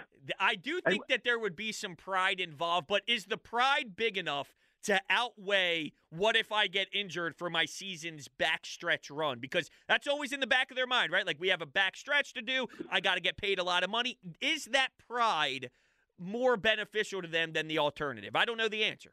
And that's what I said. That's what I said. Maybe that wouldn't even work. And offering money to the winners, that ain't going to work either. Like, you can't. What are you going to do? Every player on the winning team $5 million a piece. I mean, that would be ridiculous, especially when LeBron's worth $5 billion. I mean, right. I don't think the money was. I know the NHL tried to do it and all, but NHL guys don't make the same money as these NBA contracts and these deals, the contracts outside of the game and all. I don't know if money would do it either. It's honestly part of this new wave, and here I am sounding like a get-off-my-lawn guy at 28 years old, but it's this new wave of athletes. It's their mentality with everything, and these athletes have been given so much power from the time they're 4 years old playing AAU that they run the show, and they run the asylum, and this is sort of why we're in this predicament. I mean, if you're like trying not – I don't know what the word would be. You hate to sound like, America, we have the best players and all. But the last 3 MVPs, if not more, were all foreign-born players. Oh, dude, that would be an intense game. Like that would be and thanks, Dennis. I appreciate the phone call. If it was that, it would be an intense battle if you can get everybody on the same page to truly compete. But don't they have all these FIBA stuff anyway? If they care that much, they would take that to the FIBA tournament, I would imagine. And there's also the chance that there isn't anything to fix it. That's kind of where I'm at. I think so too. Like we did it with the NFL. We realized that the product stunk, and we kind of moved on. And we're like, all right, like it's lame. Nobody really cares, so we're just gonna move on and accept that. Here's another thought, because I tend to agree with you. I'm just honestly spitballing everything. It was Indiana. Okay, meh. What if they did something so big overseas, keeping it in the same sort of conversation of bringing in the different backgrounds and the different places that people come from? What if they did it in Paris? I don't know. Maybe that's stupid. Maybe those athletes are going, what? I have to fly to Paris, fly back, get ready with my team. I got my family. I don't know. Paris is a big ask to bring people of your family to it as well. Maybe that's a little bit aggressive, but I would just think that the platform of going to a whole different – you're in Paris for the All-Star game. You're just in this new spot. It's not Indiana. Would that bring any pop? How long is the All-Star break? I know, that's what I was worried about. You're going to send him halfway across the world and then send him right back. Yeah, to start and then some team's going to have a back-to-back on a Thursday, Friday to kick off their second half of the season. Exactly. That'd be a horrendous commissioner. All right, let's go to John in Albany. John, you're on 94 WIP. Hey, John. Good afternoon. Thanks for taking my call. Well, thanks for calling, John. So we need a solution to the All-Star game that's unwatchable. And my suggestion is that instead of going with those stars, which they're now being tarnished by playing in this game, if you might agree with me, I would say let's look for the fan favorite from the top 24 teams in the NBA. Have them bring in their player that comes off the bench or a little further down the bench and incentivize those guys with a big paycheck if they win the game, and let the all-stars who are on the sidelines cheer them on, as they typically do in the last 5 minutes of the game. So it's really a bench all-star game, essentially. That's right. That's right. That's You right. know what? I actually kind of like it. It's goofy, and I kind of like it. So LeBron, but are we getting to the point where it's such a? I mean, it's a joke now anyway. But is LeBron the coach? Like, are we having are the All Stars the coaching staff? Well, I think anything's on the table, and that might be a great idea. You know, have LeBron there, have Giannis have rooting for the 10th guy on his bench. Putting him in. Those guys are going to play hard. They're in the spotlight. And if you put some money on the table, they're going to play even harder. And, it just is not working with these super athletes, super paid athletes. Money's part of the equation. But at the end of the day, you want to see a really competitive product out there with NBA players. So let's put the players out there who want to play, who can play, and who might, as a result of it, get a little bit more time. All right, John, thanks for taking the time to call in and sharing your opinion. I doubt the NBA ever goes that route, but it's so bad that I'm willing to hear out everybody and hear what they have to say about it, because it is an issue right now. And I'm kind of with you, though, Ben. I don't know if there's a fix, because these athletes are wired this way, and they're not going to compete like Kobe Bryant once did. There isn't that fire anymore. And I forget where I heard this take, so I really do apologize, but I think it was someone on the national broadcast or someone who was covering the events over the weekend. And it was along the lines, I'm paraphrasing, but it was along the lines of, these guys work their ass off in practice behind closed doors, right? And the difference is timing. This is during the offseason. But if you were to watch LeBron James get ready and prepare for the season, he'll put in, maybe not at this point in his career because it's LeBron James, but I'd imagine so. You're able to keep up this pace for a reason. But pick any example of any athlete. They put in the work and do intense workouts, intense games, intense 5-on-5s throughout these off seasons. Well, if that's the case, why can't you utilize that mentality to the All-Star game and pretend like you're putting in work? Would it be crazy to think during a random off-season day, LeBron James, Kevin Durant, and Damian Lillard get up shots together and really put in work? Of course, where they're drenched in sweat for an hour, they got their asses kicked in a workout. Yeah, that happens. Well, why can't we get that mentality here on a 5-on-5 pickup game, essentially, that's intense and with the lights shining bright? Some people are unhappy about that mentality, that everybody's friends, and that there's no real conflict anymore. That probably plays a role. You're dapping everybody up and there's no hatred. Like, if you hate somebody and then you see each other in the All-Star game and you're matched up in isolation ball and it's one-on-one and you think that guy's going to take them or whatever, is that an intense moment that we're missing out on? I would say yeah. Yes, especially if it's T.J. McConnell against Alex Caruso. Oh, jeez. Because that's what brings me to the television. You wouldn't watch the five best bench pieces in the NBA against the 5 best in the West versus East? Doug McDermott versus Alexei Shved. There's a reason people don't watch these people on television. But LeBron will be the coach. Forgot that part of it. All right, let's go to Jack in Mount Laurel. Jack, you're on 94 WIP. Hey, Jack. What's up? How's it going? What's going on, man? How you feeling? Good. I mean, I was thinking, I don't think we can fix it. I'm thinking, I don't want to see LeBron, KD get hurt. I don't either. I watch NBA every day. Like, I don't want to see Luka get hurt. I don't want to see. So if you watch The Rising Stars, which I turned it on a little bit, the Benedict Mather and Jaden Ivey feud was interesting. I think obviously the dunk contest was a flop, but I don't want every time LeBron dunked last night, I'm like, yo, I hope he doesn't land weird. Jack, it's gonna ruin the Lakers season. He almost missed that one dunk. He was right. I don't know if that was his first dunk or whatever, but he touched the rim with the ball. He did not have hops. Right, I saw that. I'm like, yo, if he comes down weird like Lakers seasons do, I'm like, I don't know if we want this too much either. He didn't even play the second half, so it's hard to fix it for him. I don't disagree, though, that I don't want to see anybody get hurt, right? But is there a middle ground on not trying to get people hurt and then what we saw last night? I don't know what that would be, right? Because if they're giving 30% effort and they're not going to give 100% effort, what does a 70% effort game look like? I don't know. Is that enough to even satisfy us? Probably not, I'd say. It was weird. It was weird. Like, throughout the years, I've never seen that. Like, Dame's pulling up from the logo, like, 4 times. And I'm like, dude, what am I watching? Like, they're not even, like, actually playing basketball right now. So last night was weird. Or the last I was playing was super weird. Maybe the 3-on-3 might be like, or the 1-on-1s. They do that in USA where like one-on-one, 3 dribbles. 1-on-1 would be fire. You're telling me LeBron? 3 dribbles. Yeah, that's cool. LeBron, KD, 3 dribble 1-on-1. I'm watching.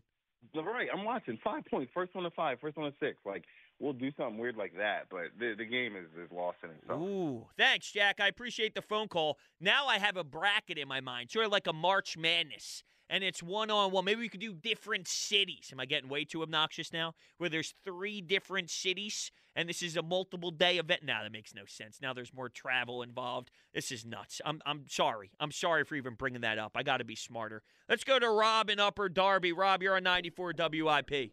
I got the best idea in the world. Oh. You got to do All-Stars versus Legends. I would love to see Jordan versus LeBron. Just let them do something completely ridiculous, but bring the Legends back. Is there an age limit, Rob? No. Bring back, like, Kareem versus Jokic. I mean, I'm talking Larry Bird versus Damian Lillard. How would you love to see Legends versus All-Stars in something that they're not going to get hurt, like horse? Well Rob, this is what I was going to say, right? Like, we're worried about these prime athletes at age 30+, 28, 29, 30, 31. We're worried about them getting hurt, but the 80-year-old, we're putting him in the post. Give Jordan a chance to come back and show up LeBron. He's the most competitive human being walking planet Earth right now. That would be, like, people would tune in just to see that. Because I thought about this during the flag football thing a couple of weeks ago at the Pro Bowl. Wouldn't it be great to see some of the legends come back, like Dawkins, Randy Moss? These guys could play flag football for 40 minutes. I mean, have them go up against, Ray Lewis. I mean, that would be incredible to have All-Stars versus Legends. I mean, it's interesting. And thanks, Rob. I appreciate the phone call. It's interesting.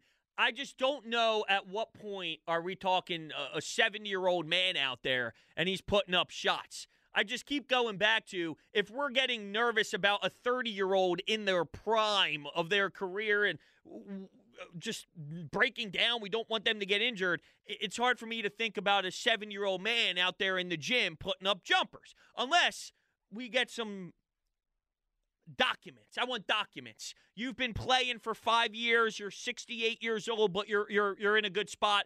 Fine. I need a doctor's note. That's how I would do it if I'm the NBA. Give me a doctor's note. Let me know you're still playing, even if it's with Adam Sandler. I don't care if you're playing pickup with Adam Sandler in the big baggy shorts and you're putting up shots with him. It doesn't matter. It's just some form of physical play, and then maybe we'll let that slide. All right, 215-592-9494. Fun little side topic, of course, after yesterday and the NBA All-Star Weekend. Some really good stuff. Shooting the basketball, the three-point competition was solid.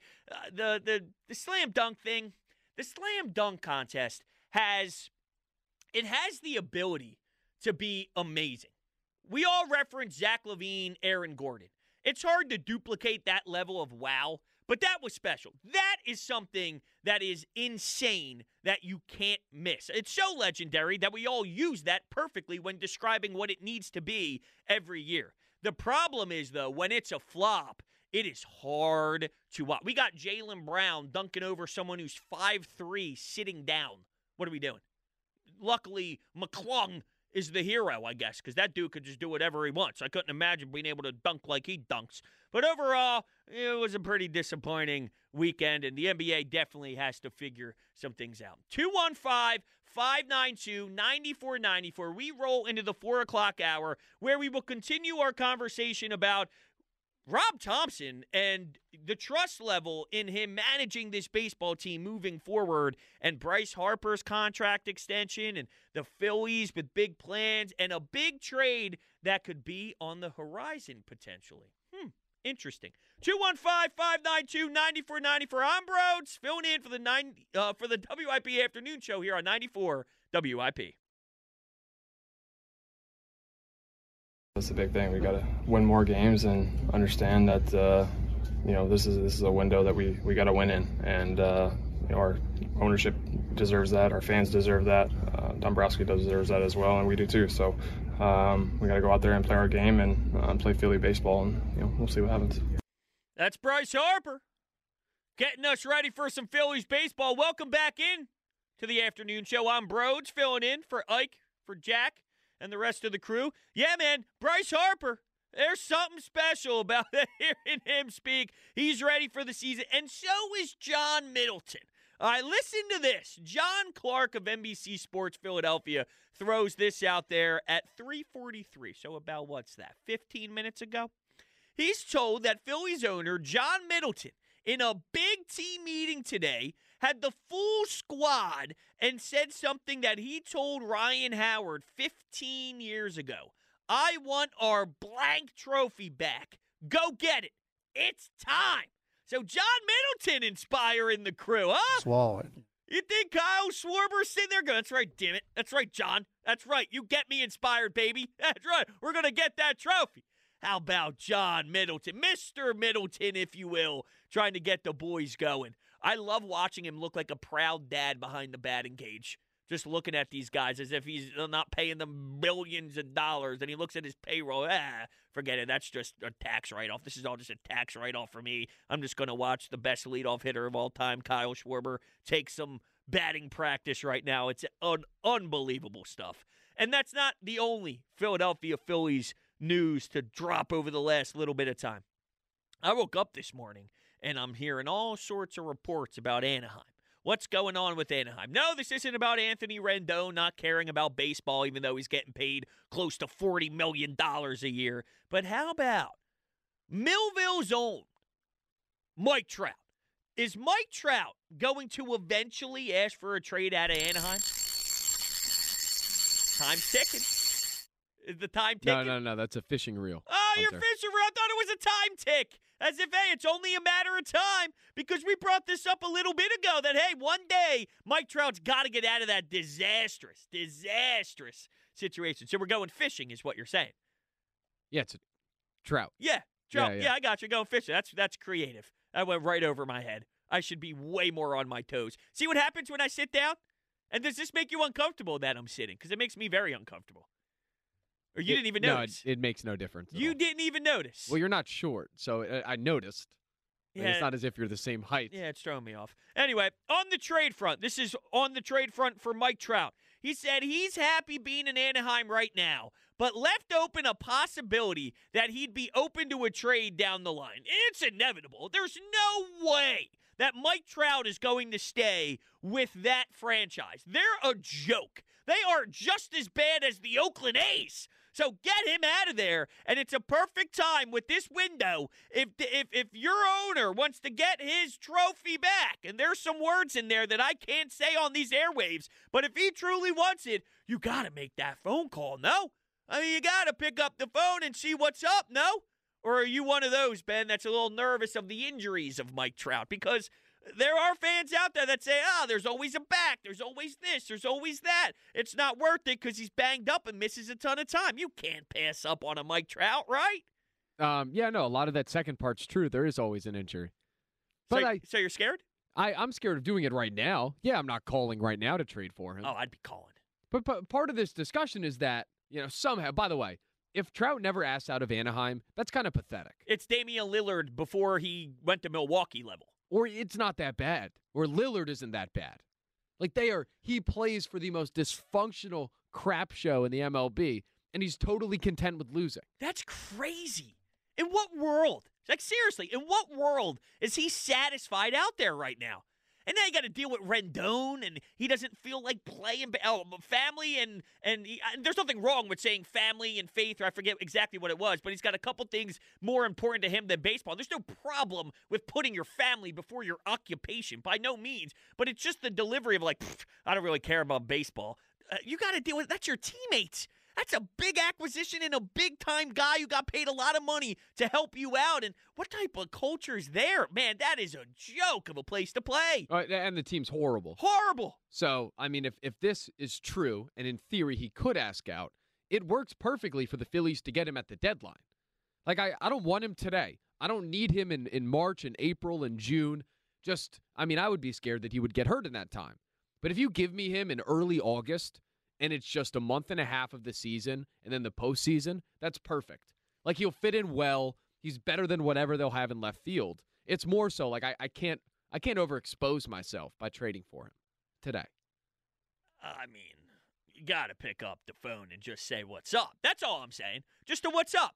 Oh, what's John Middleton calling me for? I have no idea. That's what Anaheim's saying as the phone rings. Oh, he just wants to check in. That's nice. I just got to do a check-in. A check-in. The reports are here. Isn't this obvious? He's going to be gone. He's going to be on the move. You have to try and maximize that if that's the case. He's one of the best players of all time. Got to get him. Got to at least make the phone call. You got to be active. That's what I'm demanding. Because this is dropping today, I just want to know that what you do is matching what you say. And if you want to get your trophy back, you at least have to put your foot on the gas and do whatever is possible. And if that talent is available, I'm just saying, you got to at least really think about it. And for real, try and do it. Like, this is unbelievable, but you got to try and do it. All right,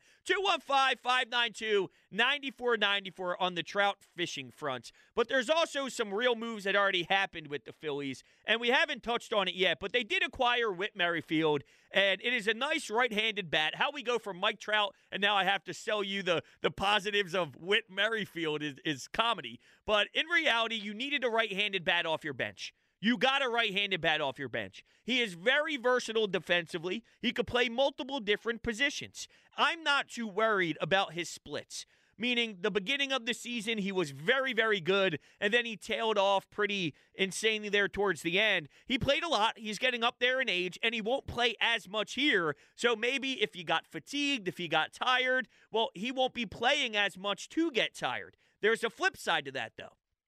If he's an all-star caliber player that is accustomed to playing every day, what are the odds that that individual could go to a different role and play every few days and not be in the batter's box as much? Is he ready for that? It's hard. It's not easy. It's very difficult to be a bench bat, to be a Garrett Stubbs where you barely see any time playing behind JT Realmuto, and then you need to be in the batter's box in a big clutch spot, or you need to play on Sunday at 1 o'clock when JT gets the day off and you only get 3 at-bats. It's not easy to generate a lot of noise that way. Is it possible that Whit Merrifield can? And I think he should be able to sort of adapt to that role. I mean, he does put the ball in play, which is different from what a lot of guys do on this team. It's strictly home run, walk, strikeout type of vibe for majority of these guys. So to have someone who is willing to do that is great. He's able to steal bases. And you lost a big vocal leader in Rhys Hoskins. And by no means is Whit Merrifield just going to walk in and be able to sort of duplicate exactly what Rhys Hoskins did. I mean, he's been here for a long time. He did a lot with the community. He was even the vocal leader when Bryce Harper is here, and that means a lot, and that goes a long way. So I'm not saying Whit Merrifield can hold exactly what Rhys Hoskins did and just sort of replicate it. It's not what I'm saying, but it definitely adds insurance to the clubhouse that I'm excited about. Here's my fear, because I have one fear about the Whit Merrifield experience, and it dates back actually to the Joe Girardi tenure, so maybe it's unfair to apply that to Rob Thomson and how he elects to run his show. But I did see a time where Didi Gregorius was obviously nowhere close to his prime anymore. He should not be playing, but he was logging so many damn games over at shortstop. He was playing way too much, and it was because he was a veteran. It was because he's been a lot to Joe Girardi and what happened with the New York Yankees. And there was such a tie to the veteran player that he was granted something that he didn't necessarily deserve. So will Whit Merrifield play second base more than he deserves, and then that pushes Bryson Stott out of the lineup, especially if it's a lefty starter. I'm sick and tired of Rob not allowing Brandon Marsh and Bryson Stott to go up against lefties. I feel they can crush lefties. I watched Bryson Stott hit a grand slam against a lefty. I want to see them at least get the opportunity to prove themselves. If they fail, fine. But I know that they look at those matchups, they get concerned with Stott and Marsh for whatever reason, and Whit Merrifield might end up playing more than he probably should at second base. Ben, am I going too far with that fear of mine? Yeah, I think so. Okay, I hope so. I just think these days, and I know we talked about the Thomson bit with Kimbrel, I think people are foolish to question Rob Thomson during the regular season. Like, it's true, whether you like Schwarber at leadoff or not, it works. Whether you like guys getting days off at certain times, whatever. What he's done has worked perfectly. So I think he deserves the benefit of the doubt with if he does bench Stott once a week, I'm fine with that. The lefty thing just irks me because he can hit lefties. Well, in the playoffs, he faced lefties. He hit a grand slam. Exactly. So my whole point is the regular season is not going to. Okay, so I gotcha. So in the playoffs, if they sit Bryson Stott for Whit Merrifield because of a lefty, you'll be aggravated then. 100%. But game 68 of the regular season, whatever. It's totally different, okay. But I know we're going to have the conversations of, Thompson pulled the pitcher. Should we fire the manager? It's foolish. It's the third series of the season. Yeah, you're right. That's going to happen, though, for sure. All right, 215-592-9494. Your reaction to the Whit Merrifield signing, what it means to this team. They had to go with Rojas last year in a huge fourth inning with the bases loaded, 2 outs, with an opportunity to break the entire game open. And if Whit Merrifield was your option off the bench instead of him, maybe it's a different outcome. And maybe we're going to back-to-back World Series. And deep down, I thought the Phillies were the best team in baseball last year that fell flat on their face because they went ice cold at the wrong time. But they absolutely could have beat the Rangers. It would have been a fun series. It could have went 6-7 games and it'd be super toxic, a very high emotional roller coaster. It wouldn't be a cakewalk by any means. But the Phillies absolutely could have competed when they were playing their best ball last year with the eventual champions. And maybe if Whit Merrifield was there, that's how significant of a move that could be for your bench. Instead of debating Rojas, Pache, Jake Cave, Stubbs, Whit Merrifield, a guy who could put the ball in play and can do very well in this league, that matters. It does matter. All right, let's go to Corey in Columbus. Corey, you're on WIP. Hey, Corey. What's up, Hunter, man? How you doing? I'm doing good. How are you? Hey, man, this is my first time ever talking to you, man. I follow you on Instagram and stuff. Hey, man, congrats on your baby girl, man. Oh, thank you so much, and I appreciate all your support. Thank you. Yep. Hey, man, I honestly feel like the Phillies should trade for Trout. Like, can you imagine the Phillies getting Mike Trout, what is that bumping, like, Brandon Marsh to, like, the 9-hole? Like, our lineup will be, like, the deepest in the Major League baseball. Like, and then, like, how you talk about with Merriweather or whatever, yeah, coming in. Merrifield, yeah. Yeah. Merrifield, my bad, coming in, off the bench, and substitutions for Stott. I don't really like that. I personally feel like Bryson Stott is underrated on this team. I feel like you can make a debate that he's like the third or fourth best player on this team behind Schwarber, Harper, and Turner. Like everyday players, like, or are you factoring pitching as well? I'm just talking about everyday players. Everyday players. Pitching. Okay. Yeah. I'm just talking about fielders, people that play in the field. Sure. So. Like, I just personally feel like you should never, take Stott off the field. And then you saw that he can hit against lefties in the playoffs last year. I just feel like this team didn't get much better. Like, I just feel like what we did this offseason was we added some, tinkered the lineup here and there, added some key depth pieces. But it's like we're just hoping that having Bryce Harper for the entire season, this team gets off to a hot start. Like, I don't feel like this team really improved much. Like, we lost Reese Hoskins, but we didn't really replace him.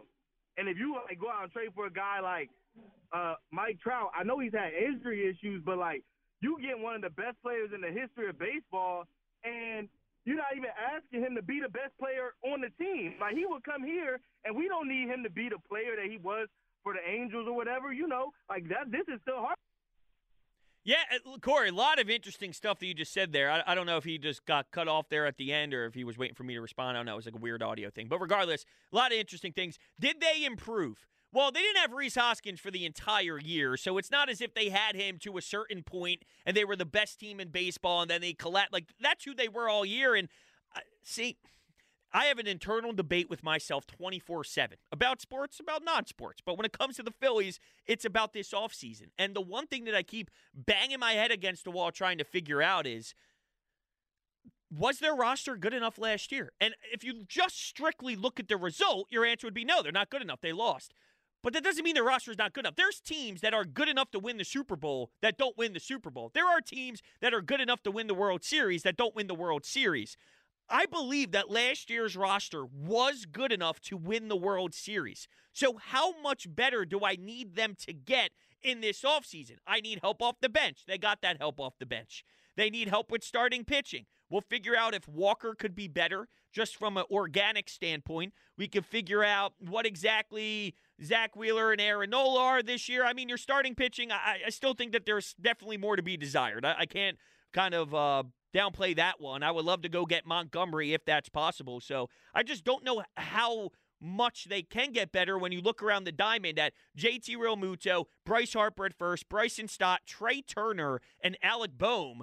Yeah, the Mike Trout is obviously the big sexy talk because there's some reports out of Anaheim that he's not ready to ask for a trade yet, but it's almost like they're opening the door and it's inevitable. It's just about when, not if, and that is interesting, but there's not that many opportunities to really make that big, huge splash outside of this Mike Trout thing.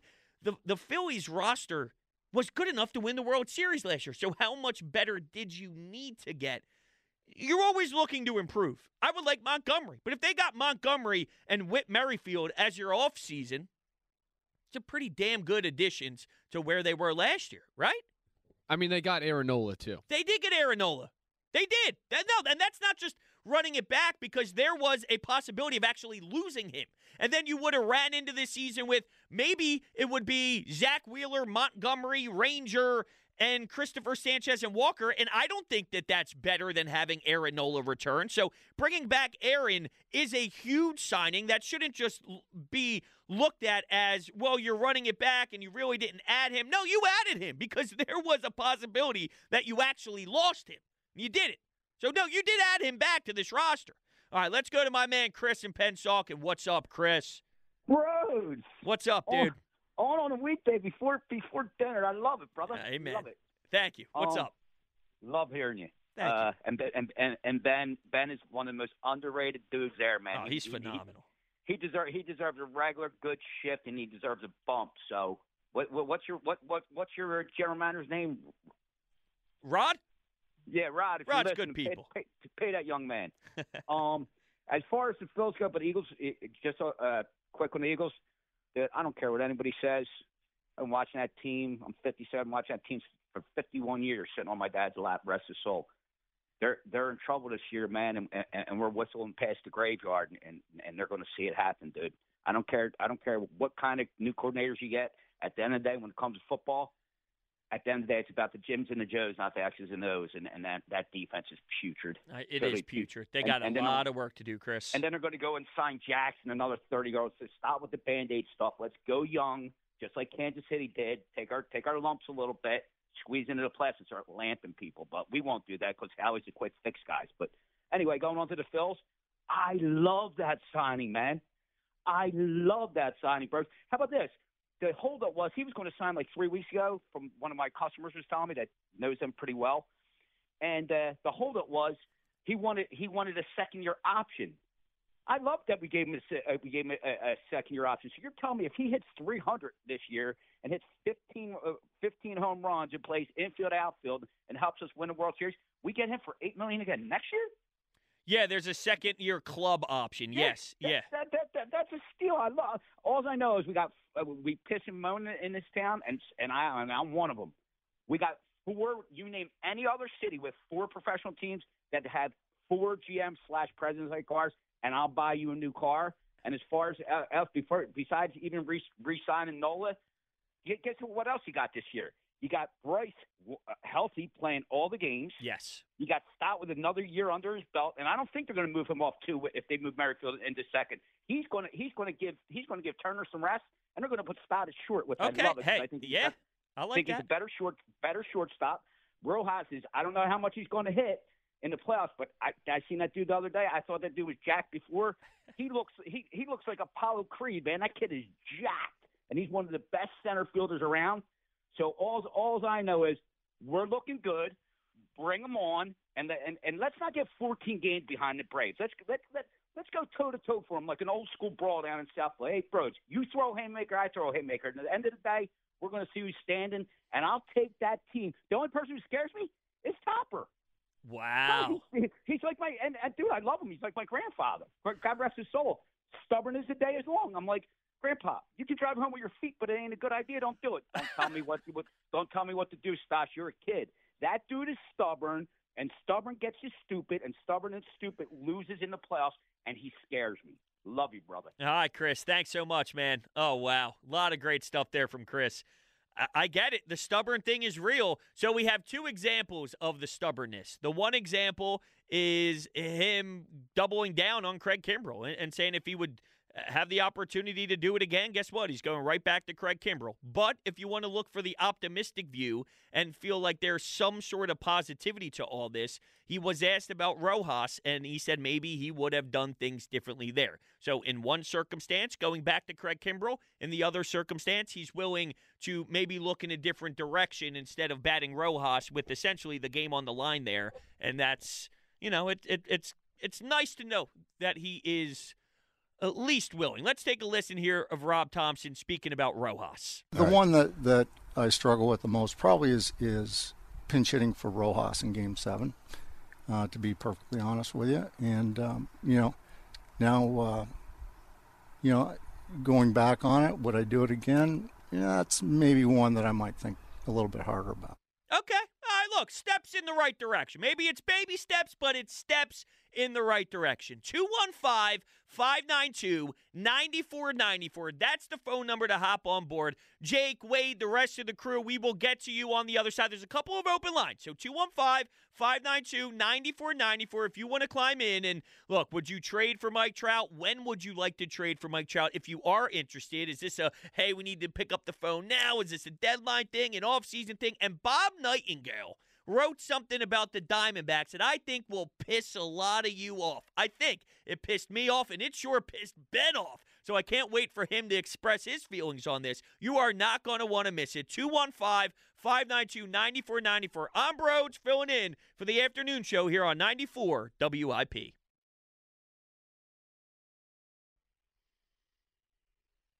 Welcome back, 4:30 on a President's Day. No Ike, no Jack Fritz. I'm Broads filling in for the afternoon show. They will be back tomorrow. By the way, I just need to tell you, 5 o'clock, we are being joined by the one, the only, Dan Baker. You're not going to want to miss that, all right? If you don't have your juices flowing yet for Phillies baseball, one, what's wrong with you? And two, Dan Baker will absolutely provide that spark that you're looking for. So make sure you don't turn the dial at all. Now, we are going to check out our Twitter questions. We have a couple now, and that's brought to you by Mark's Jewelers. Looking for wedding bands or bridal party gifts? Shop Mark's Jewelers' extensive collection for the perfect gift online at marks-jewelers.com. Okay, so our original Twitter poll was about Rob Thomson and Nick Sirianni. Who do you have more trust in entering 2024? Rob Thomson leading the way at 83%. Hey, 17% for Nick Sirianni. Good for him. Give him a nice little round of applause because that's 17% more than he deserves. So kudos to him. And then our next one that we put out there, Ben Kenny did. Would you rather the Phillies make a Mike Trout trade either tomorrow, at the deadline, next offseason? And winning at 67% is tomorrow. That's where I'm at. You can do it. You can do it. Obviously, this is very barroom conversation-like. But when you hear that out in Anaheim for the first time, there's definitely more dialogue occurring between the front office of the Anaheim Angels and Mike Trout, it seems it's going to happen. It's more about when, not if, and to what team. And if that's the case, I just want to be on the prowl. That's all. I just want to make sure if it's the same day that John Middleton says, I want to get my blank trophy back, which if you missed, John Clark reported that there was a big team meeting, and apparently the owner said that to his team. If that's the case, then a Mike Trout move's got to be in play because you have to follow up your words with actions. So, John Middleton, come on now. All right, 215-592-9494. I see you all waiting on hold, but I did tease something before we went to break, and I know Ben Kenny's fired up about this, and it is so funny to me. Bob Nightingale put out a piece on, I believe, USA Today, and okay. NL champion Arizona Diamondbacks know they have the target on their back, but they'll be even better in 2024. In what world? Ben, you could have the floor, man, by the way, because I saw you rip into this on social first, so I'll give you the floor, let you do your thing. I understand your frustration, but share your opinion, please. I'm not frustrated. It's just one of the stupidest things I've ever read. Like, how in the world do the Diamondbacks look at themselves and say that the target is on their back? Like, there are bad teams that have gone on to championship rounds and then come back the next year, and nobody's looking at them as the favorite to win the NL. Let alone the NL West. Exactly. The Dodgers make the moves. It's like when the Braves were signing Chris Sale and the Dodgers were signing Ohtani and Yamamoto and all these guys. Do you think any part of their brain were like, oh, yeah, this move is really what we need to beat the Diamondbacks? No. Because they're not that good. They stink. So the puff piece, I find odd. Like, they made moves. They're better. Like, they're a fine team. They'll win 80-something games. But to say that the target is on their back in the National League is one of the more unfounded things I've ever seen. Yeah, it's ridiculous. It's a joke, honestly. And it's funny because outside of the Dodgers, and it took them, by the way, acquiring Shohei Ohtani and Yamamoto for it to be this loud of noise. But outside of the Dodgers, I think the most feared team maybe in all of baseball, I'll say National League for sure, is the Phillies. Maybe people are just afraid of the Astros because of the longevity. They sleepwalk into ALCS series and all. So, sure. But the Phillies are right up there. The Phillies in the National League outside of the Dodgers. And keep in mind, it took Ohtani and Yamamoto for it to get to this rate. But it goes Dodgers and then Phillies. The Diamondbacks aren't even in the discussion. It was a miracle ride. Whoop-de-damn-do. What it took for you to get to the World Series is not beating the Phillies. It was the Phillies beating themselves. It was them swinging at garbage again. It was them falling into the bad approach, which unfortunately we have seen in previous years. But that was the bigger problem. Stop it with it was the Diamondbacks actually being great crap. I'm not buying that for a damn second. No, the Dodgers beat down their legs too. And so did the Brewers, who tend to do that every time they get to the postseason. I look across. Like, who do you think has the target on their back in the NL? In the NL, it's the Phillies. I agree. It's the Phillies. But you say that, and everybody responds, oh, yeah, but they lost. But you could be the best team and be the alpha in the conference or the division. Who do you think the Braves are focused on this year? The Phillies. Phillies. They signed Chris Sale. Phillies. To get Bryce Harper out in the playoffs. Yeah, right. And probably Schwartz, although it won't happen. He's the greatest leadoff hitter to ever exist. But yeah, they're going to try. That's what the move was. And they tried to get Nola to get him away from the Phillies. Yes. And the Dodgers were a disaster, but they needed to, Ohtani's Ohtani. They needed pitching. The Dodgers are an outlier. They're weird. You know what the Dodgers are. They're consistently going to be in the mix and all, but you kind of have to remove them away from this because they're the Dodgers. They just kind of have whatever it is that follows them. That's them. They're the Dodgers. Yeah, Kershaw. In the playoffs. But yeah, no, the target's on the Phillies' back. As it should. As it should be. Teams are afraid. CBP's a different monster. It's a juggernaut. That ballpark is a scary place to play, and teams don't want to deal with it. If you could somehow survive by not seeing the Phillies, you would actually prefer to. If I could ask teams to see their preferred path to the playoffs, their preferred path in the playoffs to get to the World Series, I bet you that if you're in the National League, you try to avoid the Phillies Phillies at all costs, and you probably put the Diamondbacks in there as a team I'd like to see because they're not very good. So come on, Bob Nightingale. Let's get a little smoother, please. 215-592-9494. Back to the phones we go. Jake in Philly, you're on 94 WIP. Hey, Jake. Let me get you off speaker. Hey, what's going on? What's up? What's up, Jake? What's up, brother? Are you standing? I'm standing now, and not only am I standing, I made a nice fresh cup of Joe. You ready to go? That's right. I need more caffeine in my life. I'm all in on the Phillies, man. For me, we've been picking people up every year, $300 million here, $100 million. We didn't really need holes. We needed some chemistry. So we got a Ranger Suarez coming, no visa problem. We got no baseball classic, none of that. Everybody's gonna be coming good. I'm ready for the season. I feel as though I don't think the Phillies are the ones with the thing on their back. Okay. I think it's actually the Braves. The Braves been the best team in the NL for a few years straight. Regular season wise, yes, but when it comes to the playoffs, man, the Phillies have their number. Playoffs. Yeah. But trout fishing, I wouldn't go trout fishing until we need a trout. I think we made enough moves to be fine now until the trade deadline. Because maybe somebody goes down with a serious injury. You need something other than. Because Trout's not going to play the field. He's got to be another DH, right? Because you're not taking Costi off the field. Well, you could definitely find ways to have him in the field for sure. Yeah, but look, is it probable? No, it's not probable that anything is happening anytime soon, but it's just something to note. Look, when Mike Trout, who's from this area, is finally admitting, even if it's just opening the door, that it might not be long-term in Anaheim, my eyebrows are going to raise. And yeah, it looks very difficult right now to slot that into this team because they are so stacked and there's not that many opportunities. But when Mike Trout's available, you make opportunities. You know what I'm saying? Yeah, I got you. One thing on the Sixers, kind of not really on the Sixers. No, hit us. I'm ready for the second half. Mr. over there, next time you coaching an all-star team, how about we get Maxey on the court quicker? You didn't like that? No, I ain't like that. He's 20 years old. Man, why we got these people? That game was a joke, so it doesn't matter what matters. But get the young guys on the court. It's not a game.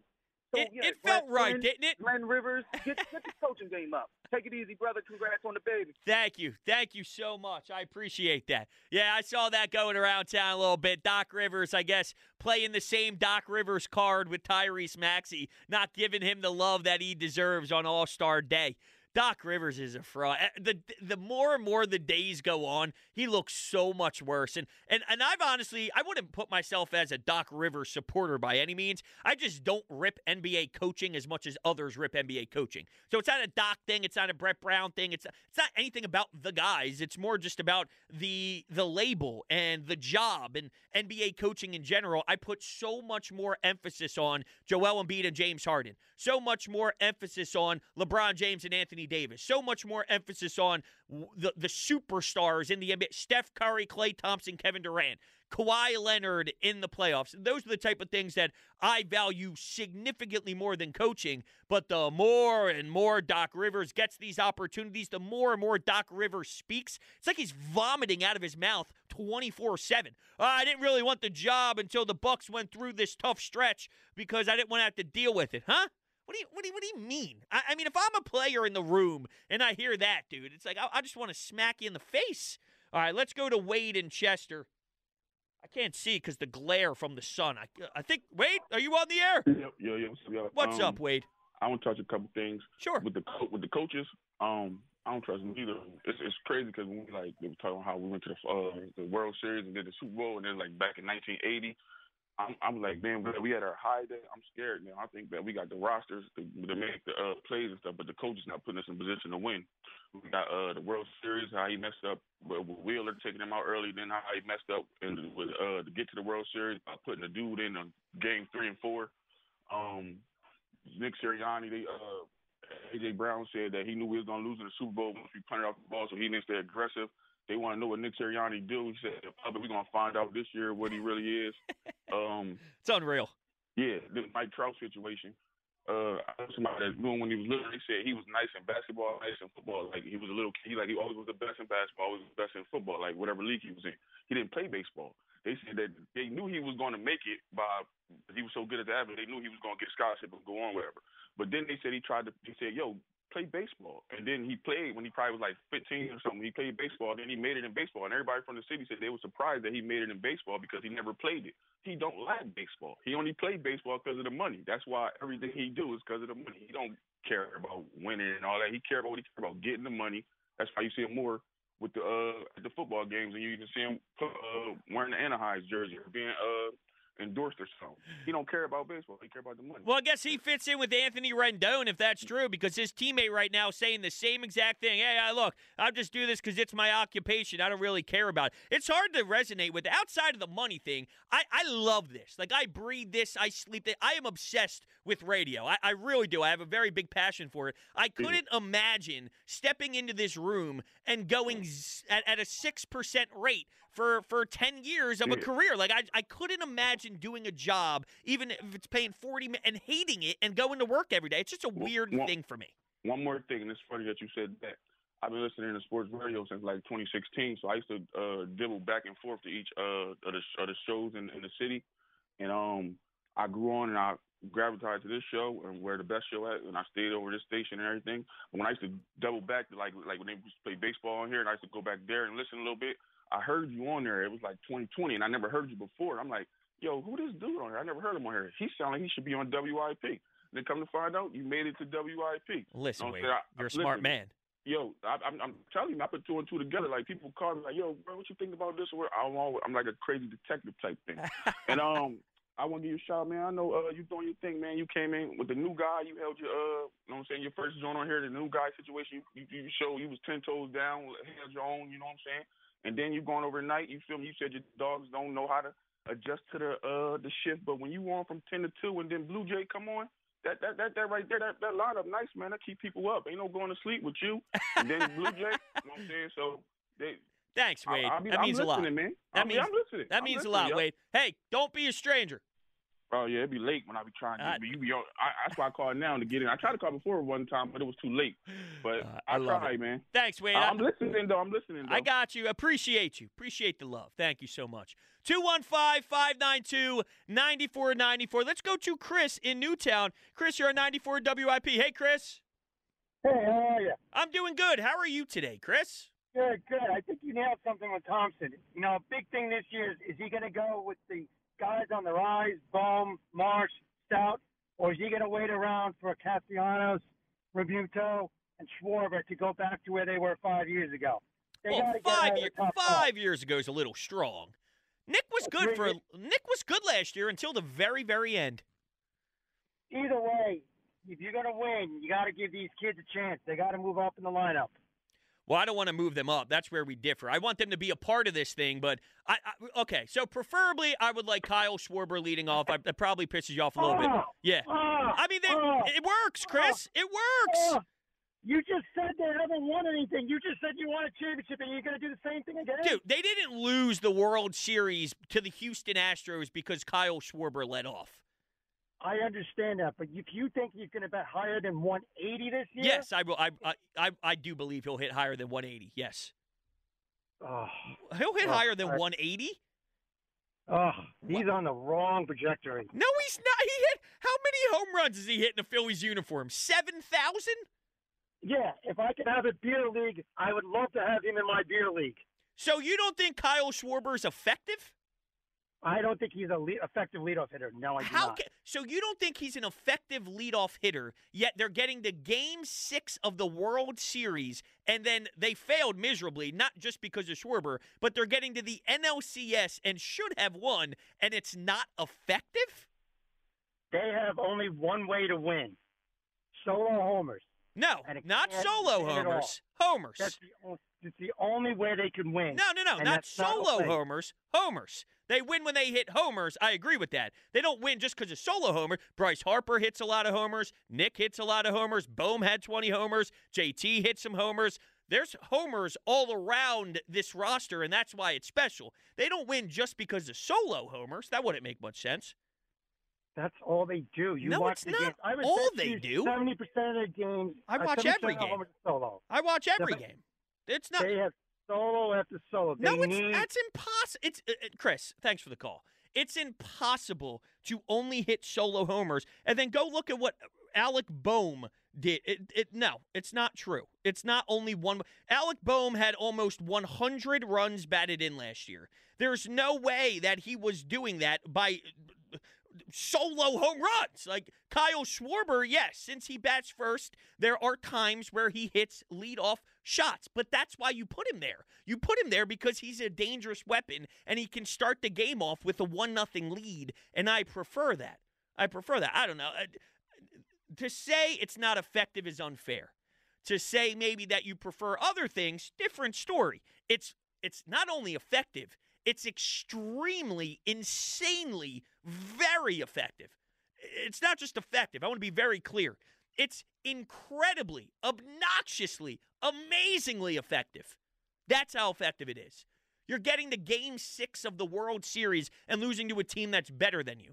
You failed, and he was a part of the failure in the series to the Diamondbacks as their entire offense went down a little bit there during that during that run against the Diamondbacks, which is extremely disappointing, and I'm aware of that. There's a lot of blame to go around, but I want to look up what he did in the playoffs because he was terrific in the World Series this year.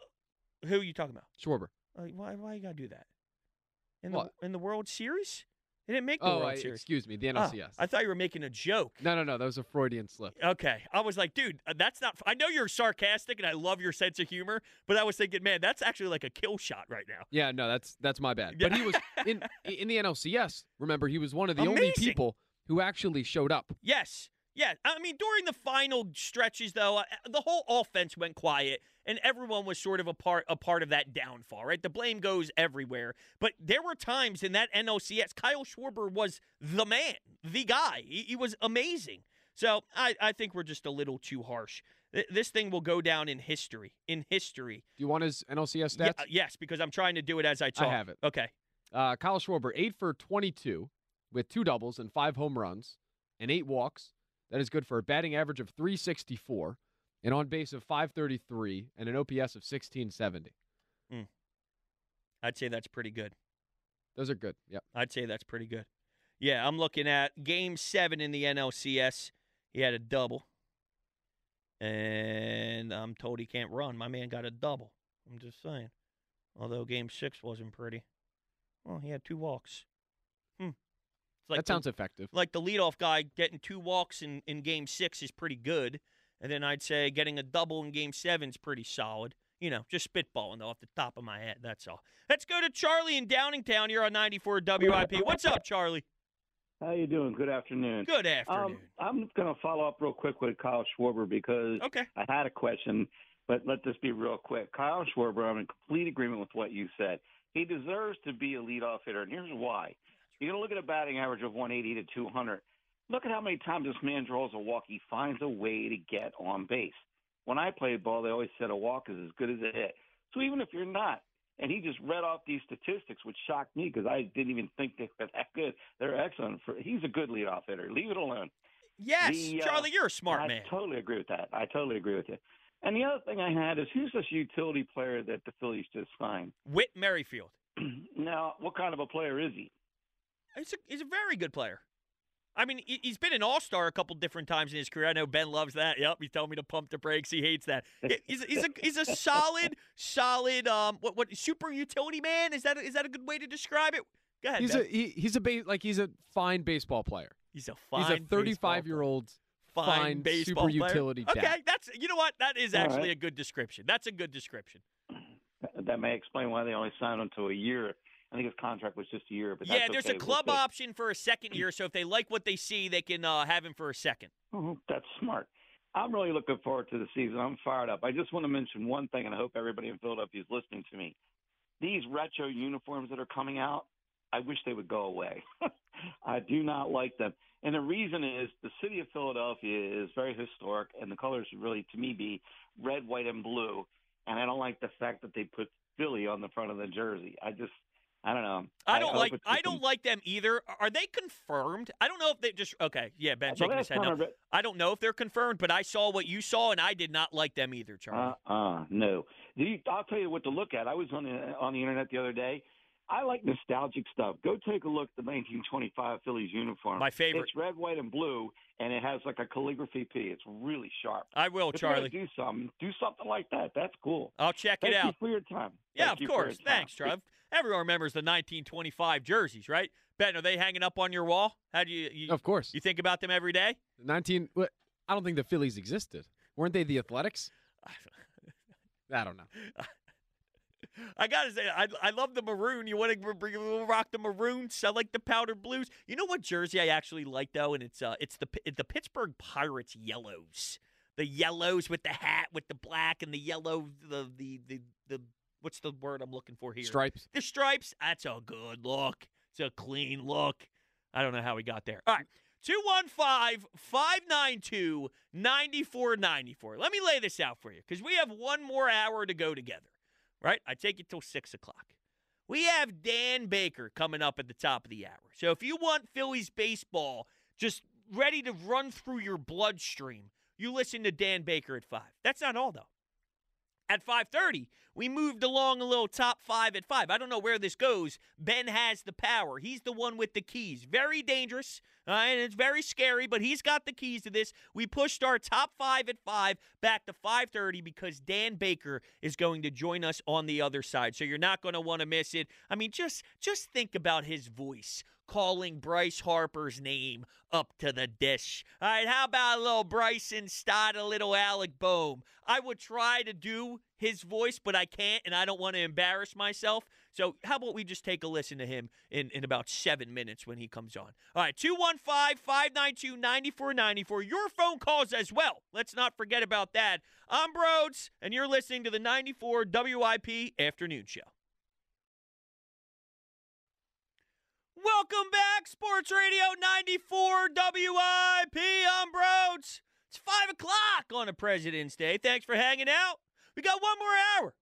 Filling in for the 94 WIP Afternoon Show today. The whole crew back tomorrow. All right, we have a fantastic guest on the line with us right now. The one, the only Mr. Dan Baker. What's going on, Dan? How are you? How are you, Hunter? I'm ready for baseball season. Oh, I am too. You're giving me the goosebumps just saying that. I got to start here. Your overall excitement for the team taking the field again, getting to see them at spring training, whether it's on social media, whatever, just getting to see the guys and the pop of the mitts. What's your excitement level like? Very, very high. And, having been around quite a long time, you pretty much know if your team has a legitimate shot, Hunter, at winning. And this team certainly does.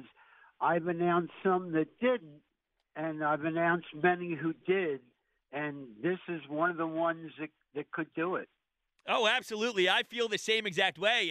And to that, they bring back Aaron Nola this offseason. If you were to lose that arm, it would be so massive. So in your eyes, how important was Aaron Nola returning to this rotation? How important was that for this run?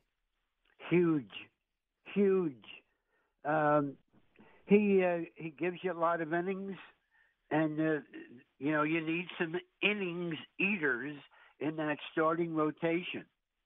You absolutely do. Now, Dan, I got to ask you, we debate this all day long on these airwaves. Kyle Schwarber leading off, right? Just speak to me as a fan here for a little bit. Do you like the idea of the big bopper up top? Would you prefer a Trey Turner or Stott? What would you do if you were Rob Thomson with the leadoff position? I don't think it's as easy a decision as you might think. I've heard some of the debate with Howard Eskin, giving Rob his suggested lineup with Brian Stott in that one hole, Trey Turner second. And as you know, Rob Thompson's argument for keeping Kyle Schwarber is in the leadoff position is the Phillies' one-loss record with him there. And for some reason, when he's not batted leadoff, they haven't been as productive from a one-loss standpoint. I think they could be, but I don't think it's set which way they're going to go with that. If anything, I would tend to think that Rob is leaning toward Kyle as leadoff because of past success. Yeah, and I like that idea. I'm a big believer of him up there. And it's odd, it's different, it's unique, but hey, it works, and they're consistently making playoff runs because of it. But let's talk about Rhys Hoskins for 1 second. Unfortunately, wasn't able to stay here in Philadelphia. A big bat, and he's awesome for outside of baseball as well with the community. But how much of a loss do you think Rhys Hoskins is on the field? Well, on the field, listen, I'm a big Rhys Hoskins fan. And, the guy took a lot of pitches. He got on base, had a good on-base percentage, very productive in terms of home runs and RBIs. And as you pointed out, a great guy in the clubhouse. But defensively, Rhys was a little bit of a liability. And so they're going to be stronger at first base with Bryce Harper there for a full season. But we're going to miss him. He helped bring the energy, and he had some postseason success and cheered for everybody else. He's a good guy. He absolutely is, and we're talking to the great Dan Baker, and you just mentioned the word postseason, and I just automatically went to the crazy, intense fans, and you're there. You get to experience it. You get to see it all play out right in front of your eyes. What's it like for you to be able to just have what we've had over the last 2 years? That atmosphere is the best in sports, and I'm jealous that you get to experience the way you do. What's it like for you, Dan? Oh, my gosh. It's so enjoyable, Hunter. My goodness. And when the Phillies are winning, even in a down year, it is the best place to be on a summer night. Phillies baseball. But when they're winning, oh, my goodness. When Scott Rowland was traded, and I'm a big Scott Rowland fan too, like Rhys Hoskins, another number 17. Scott referred to St. Louis as baseball heaven. Well, to me, baseball heaven is Citizens Bank Park. And before that, Veterans Stadium. And before that, Connie Mack Stadium. I just loved going to Phillies games as a kid, having the great privilege to do the PA announcing for coming up on my 52nd year. Wow. And it's just great being there. The atmosphere that you talked about, the fans are so excited. They're so positive. They're on their feet. Many stood for the entire postseason games. And it looked like, in the Phillies' 141-year history, Hunter, we have been to 8 World Series. I've had the privilege to announce 6 of them. 1980, 1983, 1993, 2008, 2009, and 2022. And I think we've got another chance this year. The Dodgers are going to be really tough with that group they've assembled, and the Braves again are going to be very, very good. Yeah, they always are good, and they're always in the mix, which is why it makes this season interesting for me, Dan. And the one thing I always want to do before a season begins is set out goals, and goal number 1 is to win the division, right? But because the last few years went the way they did, which is beat the Braves in the playoffs, no matter if they're a wild card team or not, right. I don't know what to do with that information. It's weird to head in going, well, I don't know if I need them to win the division because they're better than the Braves when it's the most important time of the year anyway. So it's just a weird way to enter the season, don't you think? The Phillies got off to slow starts each of the last 2 years. Yes. And, of course, the slow start 2 years ago cost Joe Girardi his job as manager. But what a fantastic job Rob Thomson has done as Phillies manager. And I know they're working hard towards a good start for 2024. I'd like to see them get off to a good start and overtake the Braves. It won't be easy, but I think it can be done. I think it's going to be a pretty good race between the Phillies and the Braves. The Braves are a good team. Not for a moment would I minimize what they've done and how well they've done it.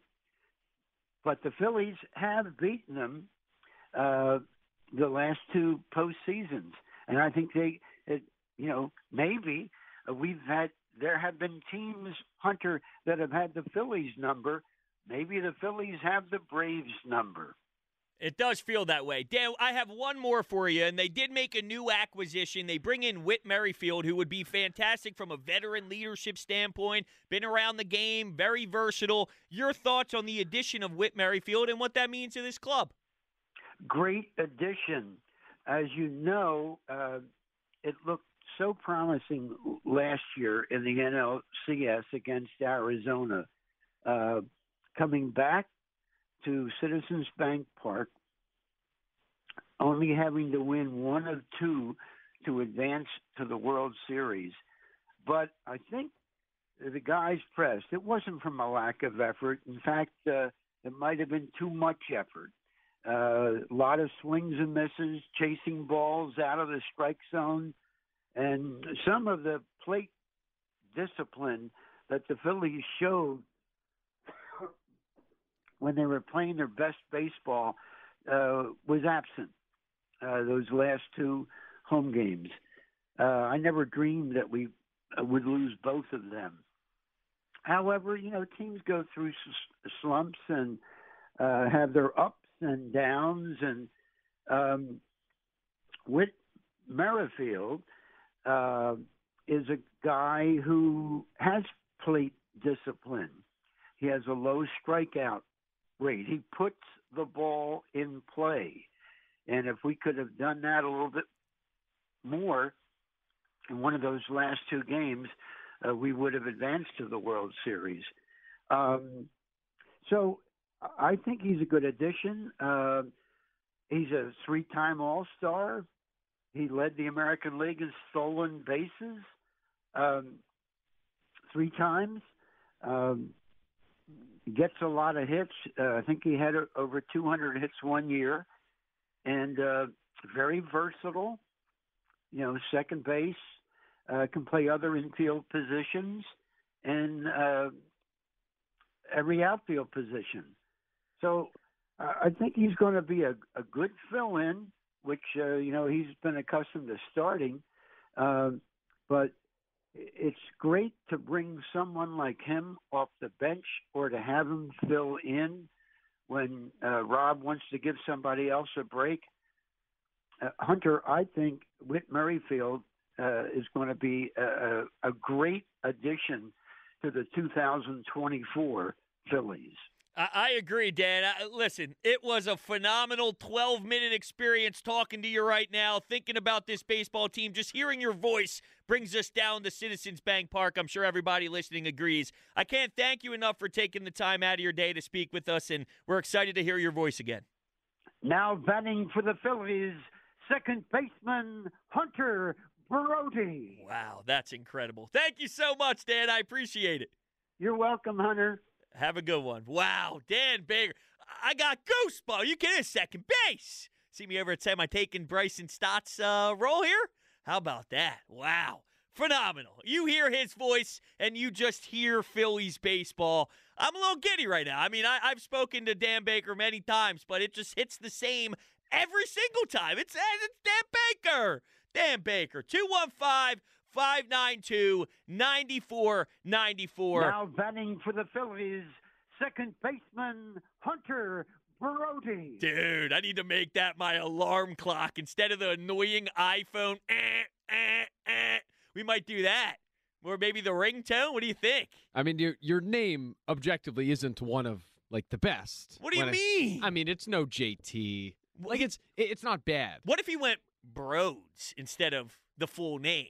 Or do you like the full name concept? I like the full name, but either way, it's no Whit Merrifield. No, it's not. That's gonna roll. That's going. Yes, I mean it's no Bryce Harper, unfortunately. Right. Unfortunately, Castellanos. You know, there's more enunciation in some of them. True. And funny thing about my name is, back in the day when I was grinding in this business, I still am, and I'm okay with that. But when I was grinding, I used to put together these reels, right? And I would send them to people in the industry. And one of those people was John Marks. And do you know what his response to the email was? I told him this too, actually. We were cracking up. His response was, Hunter Brody, huh? It seems like a nice name for the, how should I say this? The adult industry. That was his response to the email of my content, you know? I'm like, and it was radio content, to be clear. And I'm sending him audio, and it's like, hey, you know, I sent it to a bunch of different people, just like anybody else would, trying to get their foot in the door. And he goes, oh, Hunter Brody, huh? That sounds like a great name for an adult industry. He used a different word, but yeah, I'm like, all right, thanks, Johnny Marks. We crack up now, though. It's pretty funny. All right, 215-592-9494. Also, let's not forget about our happy hour here. Guida Happy Hour, sponsored by Guida Door and Window. Take advantage of Guida Door and Window's big winter sale through February. Receive 40% off all windows and doors. Call 1-877-GO-GUIDA or visit GoGuida.com. All right, let's go to the phones. Let's go to Sean in Pine Hill. Wants to talk a little Phillies. What's up, Sean? You're on WIP. What's up, Brody? How you doing, man? I'm doing good. How are you, Sean? Good. Couple Phillies points. I think an under player that's on the radar, if Rojas bats 240, that doesn't sound good. I think this team rolls because the Phillies have been complaining they don't have a center fielder. Well, they have a defensive center fielder, I think, that is going to improve every year. But hitting, if he bats 240, I think we roll. Oh, dude, 240 I'd sign up for in a second, especially in today's era. We have Kyle Schwarber, our leadoff guy, hitting 196, and I'm here throwing parades for him. So I know it would be different and all, but 240 in today's era batting average, yeah, I would take that out of Rojas any day of the week. Your 9-hole hitter, no doubt. All right, I got two more points.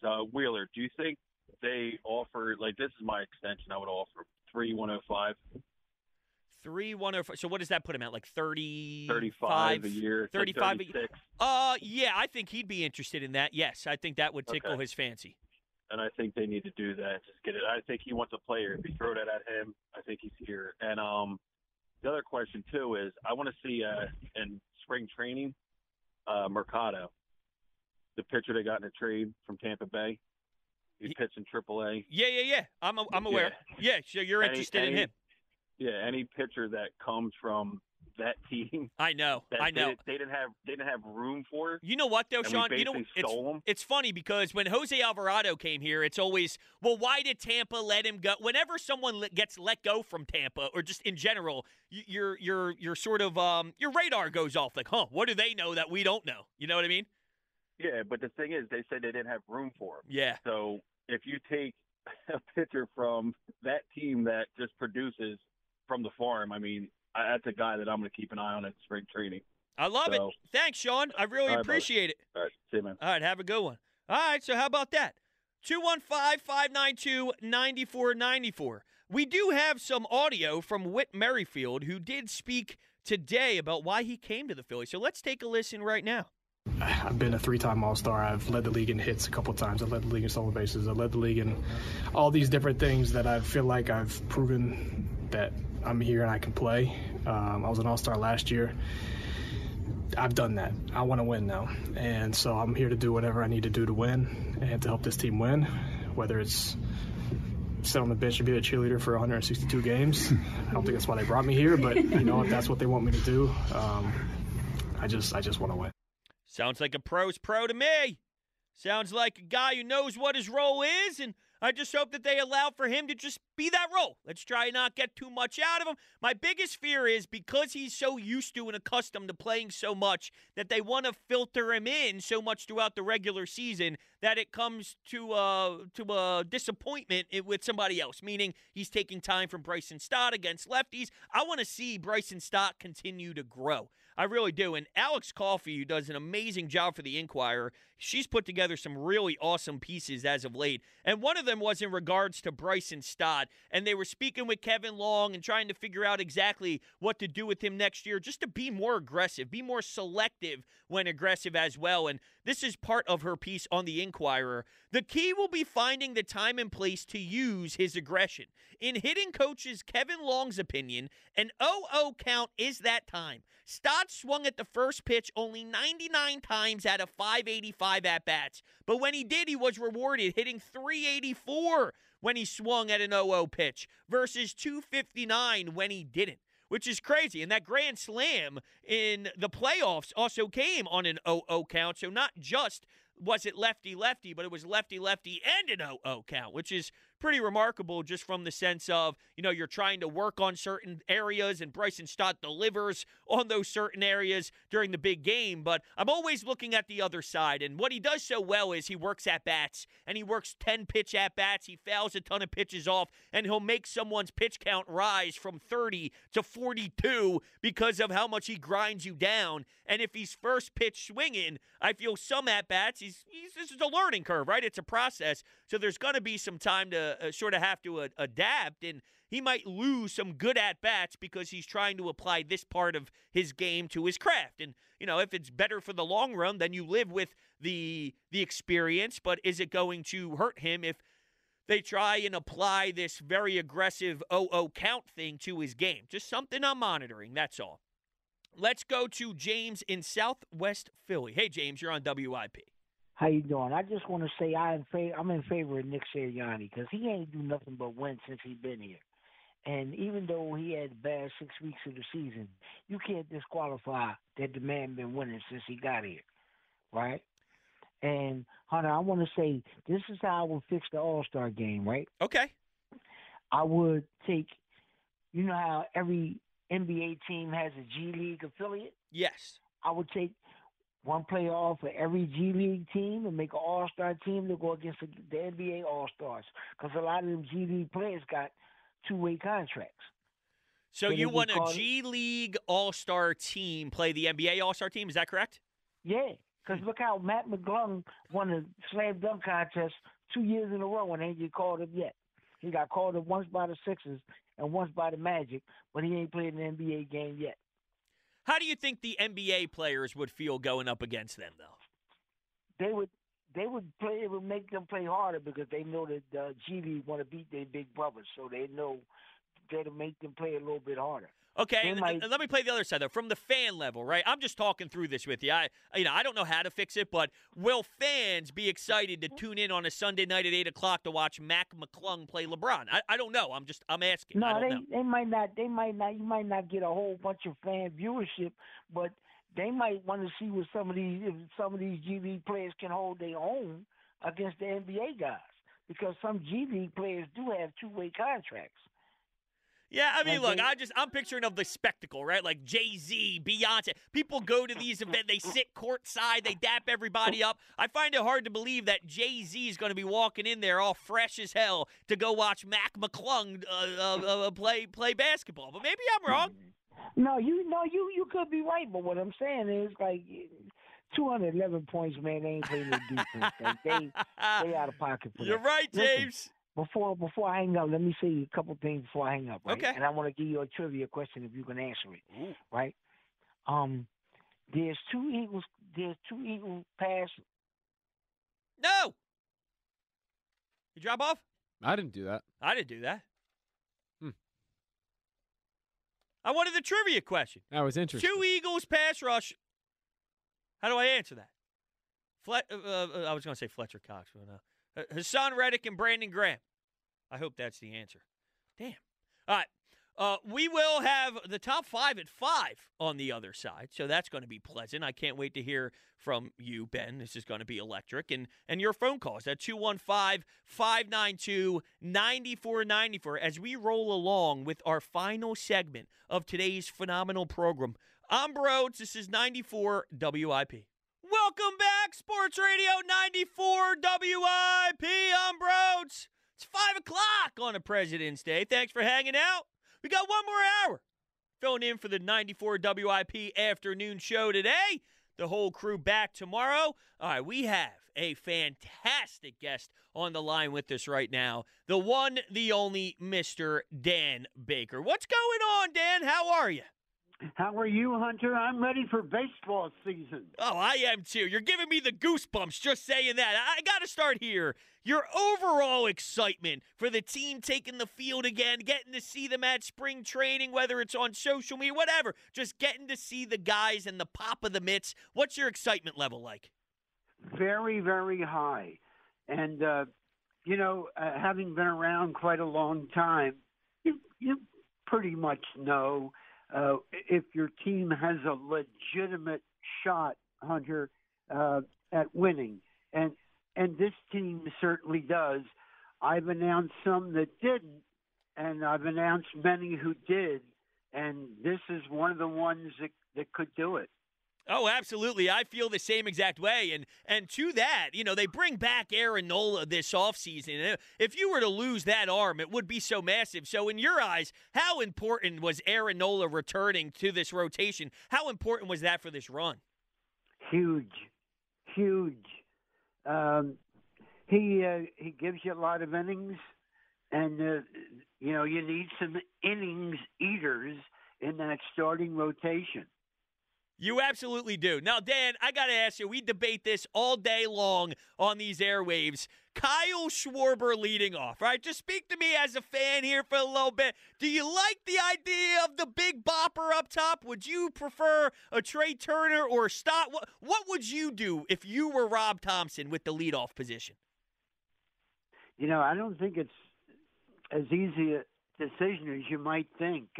I've heard some of the debate with Howard Eskin, giving Rob his suggested lineup with Brian Stott in that one hole, Trey Turner second. And as you know, Rob Thompson's argument for keeping Kyle Schwarber is in the leadoff position is the Phillies' one-loss record with him there. And for some reason, when he's not batted leadoff, they haven't been as productive from a one-loss standpoint. I think they could be, but I don't think it's set which way they're going to go with that. If anything, I would tend to think that Rob is leaning toward Kyle as leadoff because of past success. Yeah, and I like that idea. I'm a big believer of him up there. And it's odd, it's different, it's unique, but hey, it works, and they're consistently making playoff runs because of it. But let's talk about Rhys Hoskins for 1 second. Unfortunately, wasn't able to stay here in Philadelphia. A big bat, and he's awesome for outside of baseball as well with the community. But how much of a loss do you think Rhys Hoskins is on the field? Well, on the field, listen, I'm a big Rhys Hoskins fan. And, the guy took a lot of pitches. He got on base, had a good on-base percentage, very productive in terms of home runs and RBIs. And as you pointed out, a great guy in the clubhouse. But defensively, Rhys was a little bit of a liability. And so they're going to be stronger at first base with Bryce Harper there for a full season. But we're going to miss him. He helped bring the energy, and he had some postseason success and cheered for everybody else. He's a good guy. He absolutely is, and we're talking to the great Dan Baker, and you just mentioned the word postseason, and I just automatically went to the crazy, intense fans, and you're there. You get to experience it. You get to see it all play out right in front of your eyes. What's it like for you to be able to just have what we've had over the last 2 years? That atmosphere is the best in sports, and I'm jealous that you get to experience the way you do. What's it like for you, Dan? Oh, my gosh. It's so enjoyable, Hunter. My goodness. And when the Phillies are winning, even in a down year, it is the best place to be on a summer night. Phillies baseball. But when they're winning, oh, my goodness. When Scott Rowland was traded, and I'm a big Scott Rowland fan too, like Rhys Hoskins, another number 17, Scott referred to St. Louis as baseball heaven. Well, to me, baseball heaven is Citizens Bank Park. And before that, Veterans Stadium. And before that, Connie Mack Stadium. I mean, I just loved going to Phillies games as a kid, having the great privilege to do the PA announcing for coming up on my 52nd year. Wow. And it's just great being there. The atmosphere that you talked about, the fans are so excited. They're so positive. They're on their feet. Many stood for the entire postseason games. And it looked like, in the Phillies' 141-year history, Hunter, we have been to 8 World Series. I've had the privilege to announce 6 of them. 1980, 1983, 1993, 2008, 2009, and 2022. And I think we've got another chance this year. The Dodgers are going to be really tough with that group they've assembled. And the Braves, again, are going to be very, very good.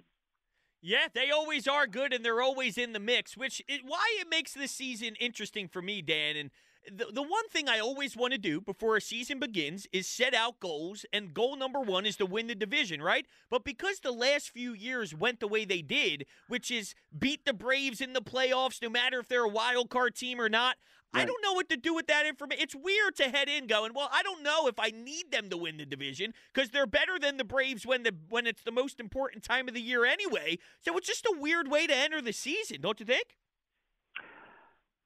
The Phillies got off to slow starts each of the last 2 years. Yes. And, of course, the slow start 2 years ago cost Joe Girardi his job as manager.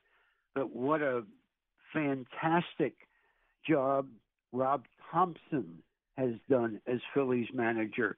And I know they're working hard towards a good start for 2024. I'd like to see them get off to a good start and overtake the Braves. It won't be easy, but I think it can be done. I think it's going to be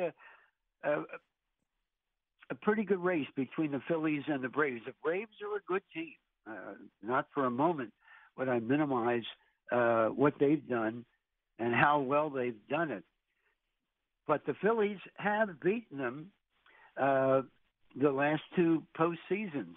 And I think maybe there have been teams, Hunter, that have had the Phillies number. Maybe the Phillies have the Braves number. It does feel that way. Dan, I have one more for you, and they did make a new acquisition. They bring in Whit Merrifield, who would be fantastic from a veteran leadership standpoint, been around the game, very versatile. Your thoughts on the addition of Whit Merrifield and what that means to this club? Great addition. As you know, it looked so promising last year in the NLCS against Arizona. Coming back to Citizens Bank Park, only having to win 1 of 2 to advance to the World Series. But I think the guys pressed, it wasn't from a lack of effort. In fact, it might have been too much effort. A lot of swings and misses, chasing balls out of the strike zone, and some of the plate discipline that the Phillies showed when they were playing their best baseball was absent those last two home games. I never dreamed that we would lose both of them. However, teams go through slumps and have their ups and downs. And Whit Merrifield is a guy who has plate discipline. He has a low strikeout rate. He puts the ball in play. And if we could have done that a little bit more in one of those last two games, we would have advanced to the World Series. So I think he's a good addition. He's a three-time All-Star. He led the American League in stolen bases 3 times. He gets a lot of hits. I think he had over 200 hits one year. And very versatile, second base, can play other infield positions and every outfield position. So I think he's going to be a good fill-in, which, he's been accustomed to starting. But it's great to bring someone like him off the bench or to have him fill in when Rob wants to give somebody else a break.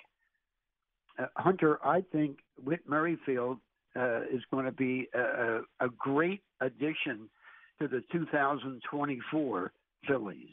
I agree, Dan. Listen, it was a phenomenal 12-minute experience talking to you right now, thinking about this baseball team. Just hearing your voice brings us down to Citizens Bank Park. I'm sure everybody listening agrees. I can't thank you enough for taking the time out of your day to speak with us, and we're excited to hear your voice again.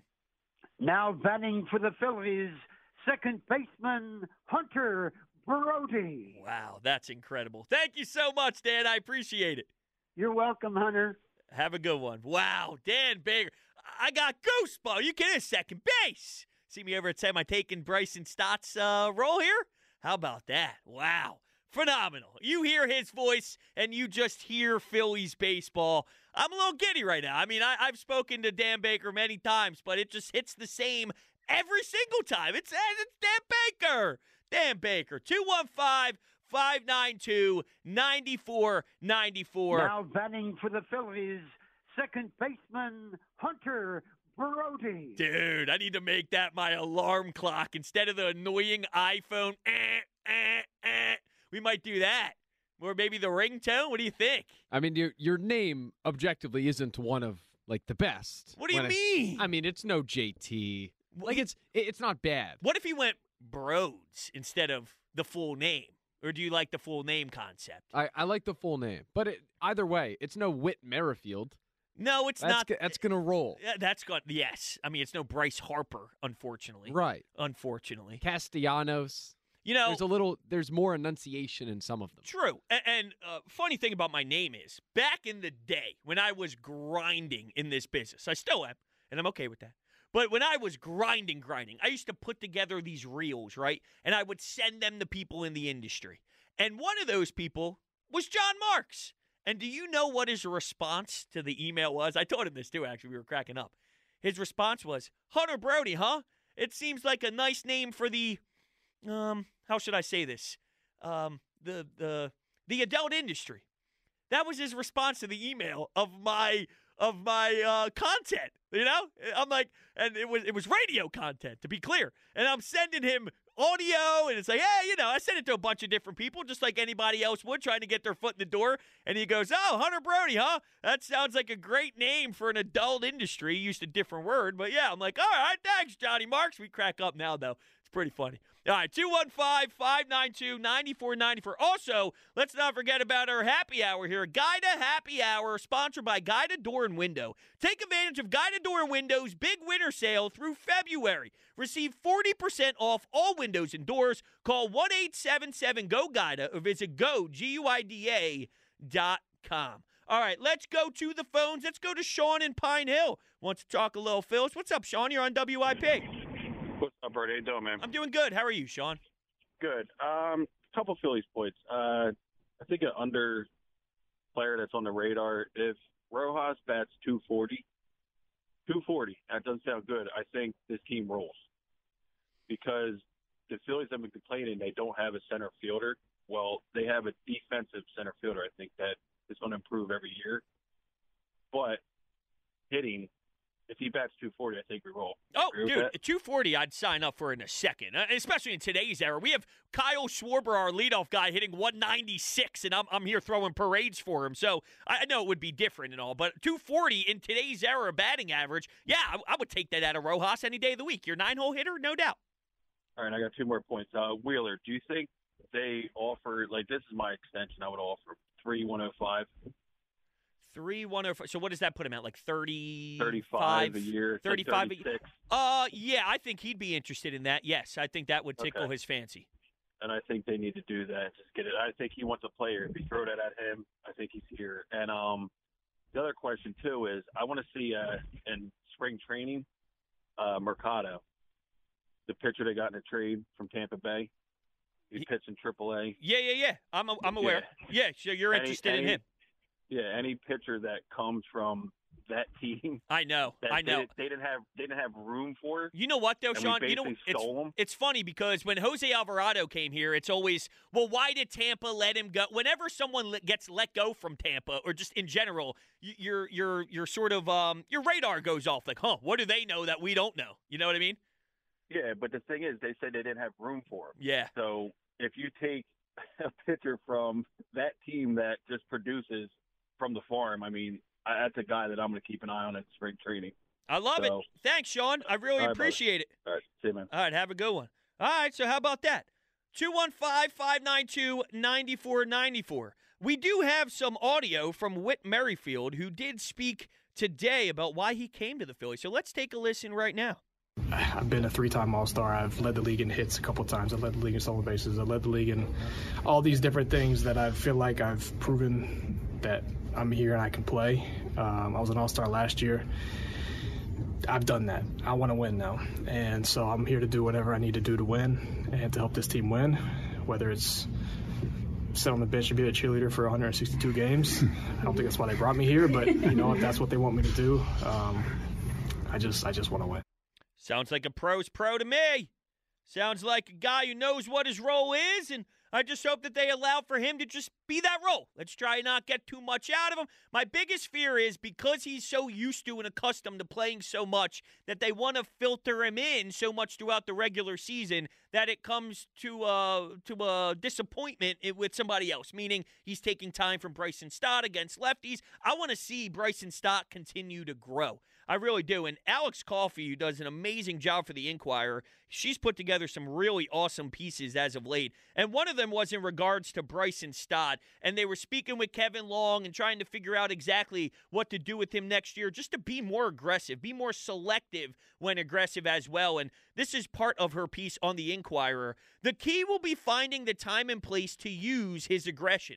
In hitting coaches Kevin Long's opinion, an 0-0 count is that time. Stott swung at the first pitch only 99 times out of 585 at-bats. But when he did, he was rewarded, hitting 384 when he swung at an 0-0 pitch versus 259 when he didn't, which is crazy. And that grand slam in the playoffs also came on an 0-0 count, so not just was it lefty-lefty, but it was lefty-lefty and an 0-0 count, which is pretty remarkable just from the sense of, you're trying to work on certain areas and Bryson Stott delivers on those certain areas during the big game. But I'm always looking at the other side. And what he does so well is he works at-bats, and he works 10-pitch at-bats. He fouls a ton of pitches off, and he'll make someone's pitch count rise from 30 to 42 because of how much he grinds you down. And if he's first pitch swinging, I feel some at-bats, this is a learning curve, right? It's a process. So there's going to be some time to sort of have to adapt, and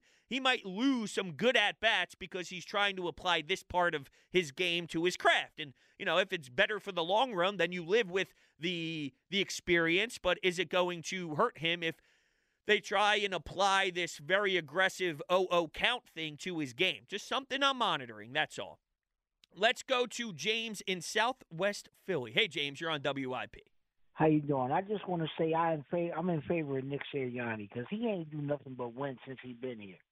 And even though he had bad 6 weeks of the season, you can't disqualify that the man been winning since he got here, right? And, Hunter, I want to say this is how I would fix the All-Star game, right? Okay. I would take, you know how every NBA team has a G League affiliate? Yes. I would take one player off for every G League team and make an All-Star team to go against the NBA All-Stars because a lot of them G League players got two-way contracts. So you want a G League All-Star team play the NBA All-Star team, is that correct? Yeah, because look how Matt McClung won the slam dunk contest 2 years in a row and ain't get called up yet. He got called up once by the Sixers and once by the Magic, but he ain't played an NBA game yet. How do you think the NBA players would feel going up against them, though? They would play. It would make them play harder because they know that the G League want to beat their big brothers, so they know that'll make them play a little bit harder. Okay, and let me play the other side, though. From the fan level, right? I'm just talking through this with you. I don't know how to fix it, but will fans be excited to tune in on a Sunday night at 8 o'clock to watch Mac McClung play LeBron? I don't know. I'm asking. No, I don't know. they might not. They might not. You might not get a whole bunch of fan viewership, but they might want to see what some of these G League players can hold their own against the NBA guys, because some G League players do have two-way contracts. Yeah, I mean, look, I'm picturing of the spectacle, right? Like Jay-Z, Beyonce. People go to these events, they sit courtside, they dap everybody up. I find it hard to believe that Jay-Z is going to be walking in there all fresh as hell to go watch Mac McClung play basketball. But maybe I'm wrong. No, you could be right, but what I'm saying is, like, 211 points, man, they ain't playing no defense. Like, they out of pocket for that. You're right, James. Listen, before I hang up, let me say a couple things before I hang up, right? Okay. And I want to give you a trivia question if you can answer it. Ooh. Right? There's two Eagles pass. No. You drop off? I didn't do that. I didn't do that. I wanted the trivia question. That was interesting. 2 Eagles pass rush. How do I answer that? I was going to say Fletcher Cox. But no. Hassan Reddick and Brandon Graham. I hope that's the answer. Damn. All right. We will have the top 5 at 5 on the other side, so that's going to be pleasant. I can't wait to hear from you, Ben. This is going to be electric. And your phone calls at 215-592-9494 as we roll along with our final segment of today's phenomenal program.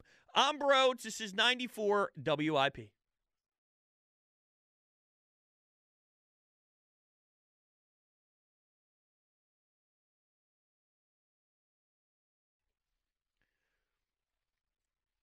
Sports Radio 94 WIP. This is the afternoon show. I'm Broads. It's our final segment. Today flew by. It's so much fun, but it's not over yet. We're going to check in on our Twitter polls, which is brought to you by Mark's Jewelers. Looking for wedding bands or bridal party gifts? Shop Mark's Jewelers' extensive collection for the perfect gift. Online, marks-jewelers.com. So, who do you have more trust in entering 2024? Rob Thomson or Nick Sirianni? Now, before the show began, when me and Ben were kind of putting together the show sheet and hanging out, we thought maybe this would fall around 90-10. But we were just curious to hear from those 10%ers of Nick Sirianni people, because it's fascinating to hear the other side, even if you disagree. And we ended up falling with our final check-in here at 84% Rob Thomson, 16% Nick Sirianni. So there was a little more out there than we originally projected. And then our second Twitter poll, which we updated after the news started to pop about Mike Trout, just had a blank there. Mike Trout out in Anaheim, maybe he ends up leaving eventually and asking for a trade. Would you rather the Phillies make a Mike Trout trade tomorrow, at the deadline, or next offseason? And tomorrow leads the way at 56%. So I appreciate all of you guys who tuned in and did vote on the Twitter poll. But now it's time for Ben Kenny's top 5 at 5.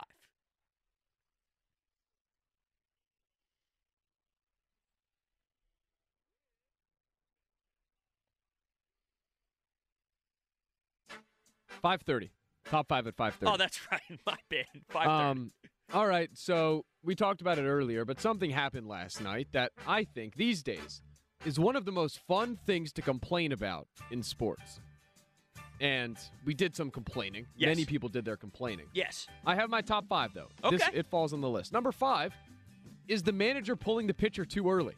Like, classic Rob Thomson complaint. It's fun on a post-game show. It's good to get the calls. Like, nothing gets the people going better than when a starter's through 5 innings, maybe no hits, maybe a lot of walks, and his pitch count's at like 110, and he gets pulled, and people lose their minds. You know what my favorite one is? It's the one where it's like they're at 6 1/3, they're sitting at 99 pitches, and they just walked somebody. So, okay, look, maybe it's time, right? And it's an obvious time to go to the pen, yet they feel it's the most irrational decision in Game 36 against the Baltimore Orioles. Like, dude, he's at 99 pitches, and he's in the 7th inning. That's a reasonable time to go to your pen. Well, in the playoffs, it's fun, too. Well, that gets a little bit dicier. Then it's really, you're cutting the population in half there. Sure, You yeah. know? That definitely makes the stakes a little higher. But we get like, back in my day, they pitched 150 pitches, and Nolan Ryan threw no-hitters with Tommy John. Imagine if they signed Blake Snell and what we would have to deal with after 5 innings every single outing. That's the worst. Yeah. That's a good one. That's 5. Number 4, games not being on linear cable. Now, Dude. this hits me hard. Excellent. Because I love Big Ten sports. Football, basketball, and nowadays they're pushing it towards streaming. And because NBC owns a big segment of the rights for football and basketball, they play a lot of the games on Peacock. And Peacock isn't like Paramount Plus, which is kind of like CBS, like you're streaming the live CBS feed. Yeah. This is like, you can only watch it if you're logged in. And I don't have an account. I don't have $5 I want to spend on it. It's a matter of principle that they're moving the games off linear cable to these streaming services. And every time Wisconsin plays one game every 2 weeks on it, I'll complain. And the worst thing about it, though, is now you're starting to see these companies actually rally together to make a platform where we can get 3 different... Well, hold on a second. We're getting back to cable. Like, the idea of cable is you can watch everywhere or everything under one place. You get your cable box, you have all the channels. Now we're going to streaming, and then the streaming services are marrying together so we can watch it in one place. That's cable. So, anyway, that's a good one, Mike. Yep. ESPN Plus is the one thing I'm in on. That's a good one. They got college hockey, baby. Well, they get your pro hockey. Yes. And they get my golf. I get the Thursday morning first group out, first tee time.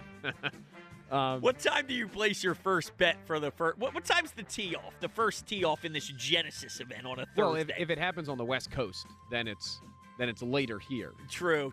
I could just see you waking up at 3:30 to make sure you get in your Jordan Spieth bets. But although he doesn't know how to sign the card properly, he was rightfully disqualified.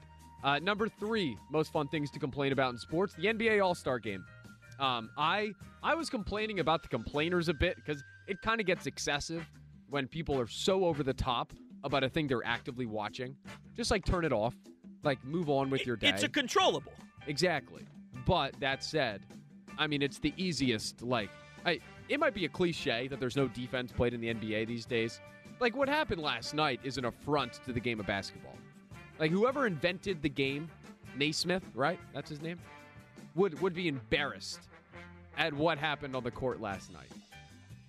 Seriously. You're killing me, dude. I agree. I mean, I agree with you. You're on a roll. Keep going, man. I love it. A+ so far. Number 2, this is actually my favorite, my personal favorite. Analytics in football. Like, analytics in baseball is fine, but it's like, what really is it, right? It's Schwarber hitting first. Analytics in football, when you're Dan Campbell with a 17-point lead against the Niners, and the nerds upstairs just tell you to keep going, and you never take the points, nothing is better than watching those decisions fail and then blaming the nerds. Okay, that's fair, but there is another side to this, though. I'm not as anti-analytics as you are. I don't love them at times. You shouldn't be going for was that a 2-point conversion, 7 yards from the... No, like, that's pathetic. Reckless. Yeah, exactly. That's reckless. That's stupidity. And I would make the argument, I guess that's probably anti-analytics and more gut feel. I have no idea what was told. It's dumb. It's dumb. It's really dumb. It's dumb football. But how about the teams that win because they use it? And we don't ever get a chance to rip them. Like who? I don't know. I'm sure the Chiefs. Well, like, part of it is, here's the thing. Like, does it matter? Sure. Like, it can help. But there's something about football that kind of brings it away from what the math says. I agree. Like, anybody watching the game, I'm sure anybody at that game, the Niners and the Lions, could understand that as soon as you miss a 4th down, you allow the Niners to think they have a chance, which then allows your receiver to start dropping every ball, your corner to have the ball hit him in the face. So you open the door for disaster. Now, here's where I think it's good, though. I like how football has changed where it's 4th and 2 on your own 46, and it's a calculated risk that you can go for. I think analytics helped out some of the 4th down go-fors that I do like, but it also comes with the ones that I'm like, what are we doing here? Or a team that goes for 2 to make it a 6-point. When they get a little creative with the 2-point conversions. Well, that one I'm in on. So you like that one? I don't like that one. But I don't think that's analytics. I think that's simple math.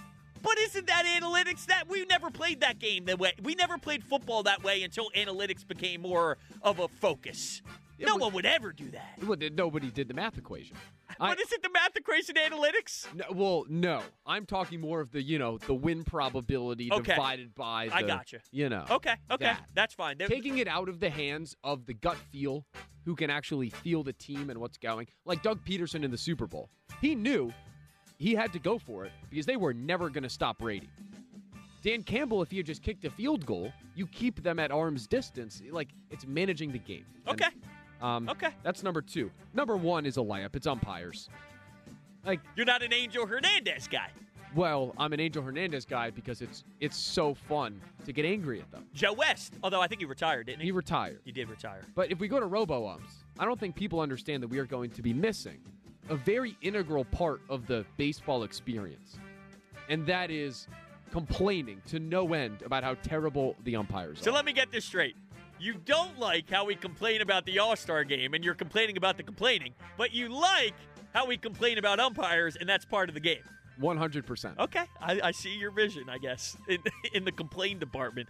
Well, that was an excellent top 5 at 5, my friend. I have honorable mentions. Oh, yeah, too. Please do. Please do. The umpire one, though, is I'm with you there. I do feel like it's a part of the game, but at the same time, if it's the World Series and it's a 2-2 count and you really botch a call that hit the inside part of the play, what do we do? It's the World Series here. I mean, you can't be screwing that stuff up.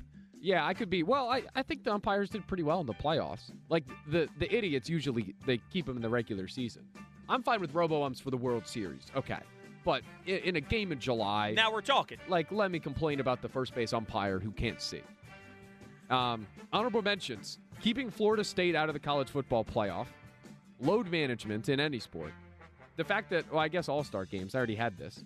A team's run-pass ratio. Just like not committing to the run. So hold on. What don't you like? Can you just kind of give that one a little bit more detail? Are you pro or anti? I enjoy being able to complain when teams don't commit to running the football. You're unreal. I love it. I see it in college all the time. Well, yeah. Just well, pass. You're a sicko. Don't you also enjoy Iowa football? Or you bet against? I love it. Yeah. Do you love it though, or do you just bet against it and that's why you like it? No, I take the under. Oh, you bet with what they do. Listen, right. The Chiefs just won a Super Bowl with the best special teams game I've ever seen a punter play. Their punter was incredible. Special teams was and people look massive. down upon it. They won with defense and special teams. And then the 49ers screwed up, missing a block. It was blocked. It was the Chiefs' special teams. Yeah, special teams was big. So that's what you got, Florida State. Yeah, well, and the last one is a head coach's sideline demeanor and antics. But everybody at the station is already good at that. Now, how do you feel, just to add a little bit more onto that, how do you feel about the guys who have a person to make sure they don't do anything wrong on the sidelines? The holdback guy? The holdback guy. That's smart. That's so good. You're pro holdback guy. Yeah. No, I'm more talking about the week everybody did hear about Sirianni after the Chiefs game. Uh-huh. You're unreal. I love it. Your way of it's funny because on social media, I obviously know you now. When I read your tweets, I read them in your delivery, like your tone, your sarcasm, your delivery. Like I actually laugh. It's like, oh my God, it's one of a kind. I love otherwise you look at them and what's wrong with that person. Well, I mean, people say that about me every single day. You can't take that as anything with meaning. You know what I'm saying? There's people out there on the social media streets. They're fake. It's not real life. Yeah, well, gotta remember that. I did get someone good. The Spieth thing with how he was disqualified. Yes. So I was down in the basement, and they were replaying the round in which he got disqualified. And I'm not going to watch anything else except for the replay. And Spieth shows up on the hole which he incorrectly marked his scorecard. And I tweeted the picture and said, Spieth just made a sloppy bogey on 4, only 3 back. Feels like it might have cost him the tournament. And I got people in my mentions being like, oh, my God, that's so funny. It did. Hold on a second. So there you go. Did you watch it in real time? Yeah. And then you rewatched the replay of the golf tournament? It's the only way I can exercise or get anything done is it's on in the background. That's amazing. You already saw it, though. If you didn't see it and you're catching... Like, I watched a rain delay one day because they weren't actively golfing and I didn't catch the day before. So when they're throwing on the previous day, I didn't see any of it. That's fine. But if you're going to go psychopath, rewatch something you already watched, that's a little nuts. Mm-hmm. Okay. All right, with that, I mean, listen, that's brought to you by Mount Holly Nissan.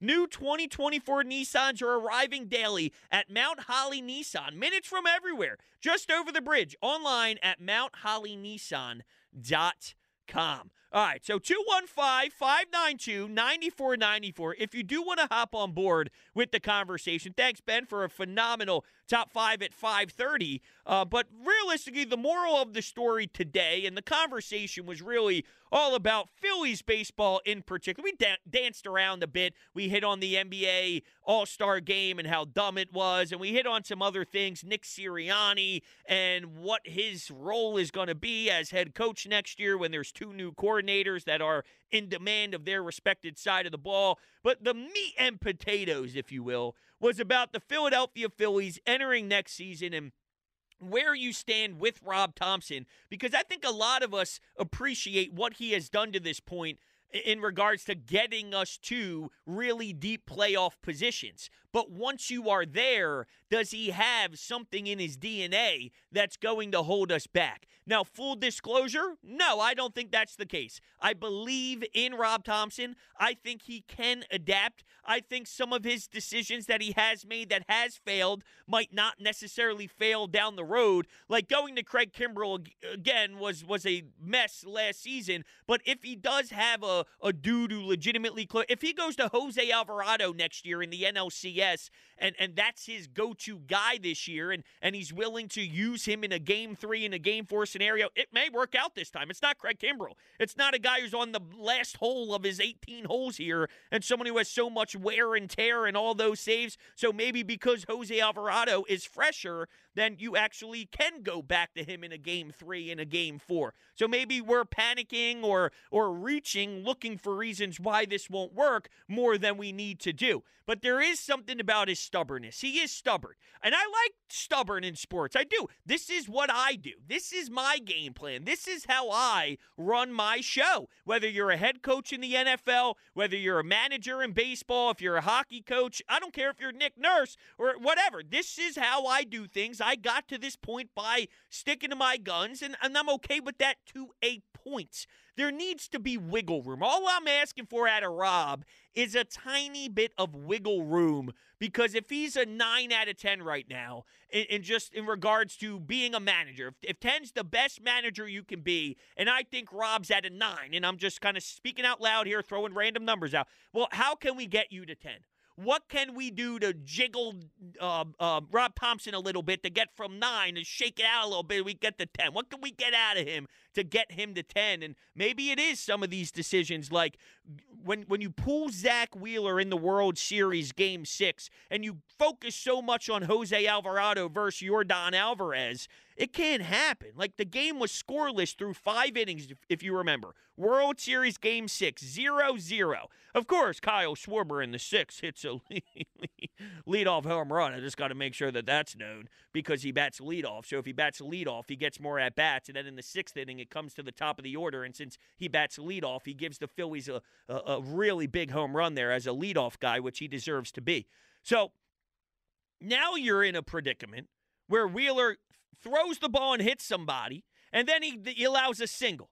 And you go to Jose Alvarado, and it backfires big time. The counter-argument, though, is Rob Thomson can look back in that same series and reference a time where, and they use the word pocket, and I like that. They looked for the pocket of Yordan Alvarez earlier in the series and won a game by focusing on Alvarado versus Yordan. So it works one time and it backfires another time. And Rob could stand up in front of the meeting and go, what do you want me to do? I mean, this is our best matchup. You have to leverage your best lefty against a machine like Yordan Alvarez. It worked for us once. It backfired a second time. Then I would say, yeah, but you're forgetting that Zach Wheeler's great. And Zach Wheeler's phenomenal. And if I remember correctly, that hit by pitch, was that when someone leaned in 5 feet over the plate because he was terrible and he was horrible, and his last name starts with an M. I'm just drawing a blank here, but regardless, he was so bad. He's leaning in, trying to get hit because he stinks so much, and unfortunately it worked out for them.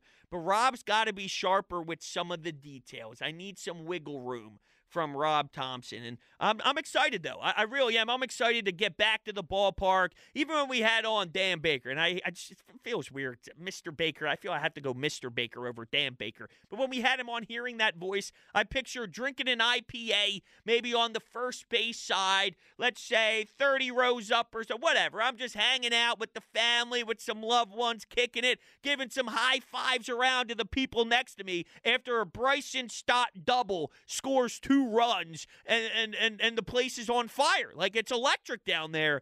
I pictured myself being right there at CBP, and there's just nothing better. There's nothing better. It's the greatest. Let's go to Andrew in Exton, who wants to talk little Phils. What's up, Andrew? You're on WIP. Hey, man. How you doing today? I'm doing good. How are you? I'm great. Looking forward to this Philly season. Yeah, me too. Me too. What's on your mind with Rob? Well, hey, look, I think we got a great coach right now, and I think it's a little churlish to really be nitpicking. I get it. Like, we can go back to, like, World Series games. Those are the easy times, but he keeps this team moving. He gets the best out of players who probably need to have a relaxed environment. He pushes players who need to be pushed. He lets the other players like JT, I guess, Bryce, whenever he needs to push people, he lets them do it. Schwarber do it. He's the right coach for this team. I don't even think we should be nitpicking on the 9 out of 10. He's a 10 out of 10 for us. We haven't had that long time. Yeah, I mean, look, obviously it's just discussion here on Rob because, I think it was, I forget what day it was. I was on a couple days in a row here, so I forget what show it was. But it was brought up by a lot of callers about Rob, and they don't like the way he manages. They don't like the way he puts the lineup in. They don't like the way he pulls Zach Wheeler. And it just made me think, are there people out there that feel that strongly where they think something's missing out of Rob? And, I'd say majority of people are sort of where I am, which is he is very good, and there are some parts to his game managing that scare them when it gets to the big moments. But, at the same time, the Houston Astros were better than us. There's no denying that the Astros, the time they lost the World Series, were a better team. Was that a managerial problem, or was that just the Astros are great? You know what I mean? So that's the flip side of it, too. Yep, yeah, and that team was better than us. I think I'm looking forward to how he manages this roster, knowing that he has the same guys pretty much from the last couple of years. Does he play Garrett Stubbs more? What does he do with Bryce if he has a back issue at first base? Where does he loop in Schwarber in left field if he ever needs to do that? I think that's what I'm looking forward to in this next season. All right, thanks, Andrew. I really appreciate it. Yeah, I mean, he definitely has a new look on it all with Bryce playing first base, Bryce being available at the start of the season, which was not the case. So now you get a full run of Bryce Harper, and, it just things are starting to fall into place more. JT does have a lot of miles on the tires. Now, I don't want to see backup catchers. I don't watch my baseball team to watch Garrett Stubbs play baseball, with all due respect to Garrett Stubbs. But you are starting to get up there with innings caught for him and for JT, that is. And it's been a common theme for a few years in a row. So if this is part of making sure we don't hit a wall by the end of the season thing, which some pitchers have. We've seen that happen because, the first year they made that run 2 years ago, Aaron Nola and Zach Wheeler have never really been in that position. And then remember, that then factors into your offseason being shorter, and then you got to ramp back up, and you don't know what that's like, and you don't know how to go through that experience with your body until you actually do. And now they're starting to get comfortable realizing that, hey, we're in this every single year. We're running through this. The Houston Astros aren't making excuses. They sleepwalk into the ALCS every single season, and they're not crying and complaining about short off seasons. They just take the bull by the horn. The next year they win their division. They're winning that AL again. They're going to the World Series. If you're going to be built to sustain success, then there's no complaining about that part of it. You have to find a way. And it ties together with the Eagles the same way with this whole sustained success thing. That's why with the coordinators, I get all nervous. If you're going to be legit, then Nick Sirianni has to figure it out a little bit, because you're constantly going to churn a bunch of your coordinators to new cities and new teams basically every single season. If you're built to sustain success, you got to work out these kinks, iron out some of these details. And really how we started the show today was comparing Nick Sirianni to Rob Thomson, and that's how we sort of put a bow on it all. So I got a question for you, though, Ben, in regards to Phillies games. And by the way, you did a lot of things out in Wisconsin. Yes? Yeah. I see. Are you into the Brewers at all? Where does that stand? I talked about them a lot. Okay. No, I don't like the Brewers. I'm just curious if it's a secondary kind of thing. Like if the Phillies weren't doing well, I would root for the Brewers kind of thing. No way. You don't feel that strongly about it? I root for, the people out there to be happy. Okay. Generally speaking. But no, I don't like the Brewers. Okay. So I didn't know if the Rhys Hoskins signing changed anything. Well, honestly, it kind of comes down to the fact that their social media team was stealing valor by tweeting him in a Brewers jersey hitting the home run. You didn't like that? Not at all. It's a hell of an edit, though. Hoskins had more home runs in that postseason run than the Brewers have had in the playoffs in like 3 decades. The Brewers are always that team that's fighting around there for that division, and then they end up collapsing and the whole shebang. You can't trust the Brewers. I'm happy for Rhys. I hope Rhys plays well. Me too. But that's it. Would you have brought him back if you could? Or did you not see a fit at all? I didn't see a fit. I would have played him at first. Actually, you know what? I might want to amend what I said. I kind of want the Brewers to win now because I think Craig Counsell is kind of a backstabbing, Yes.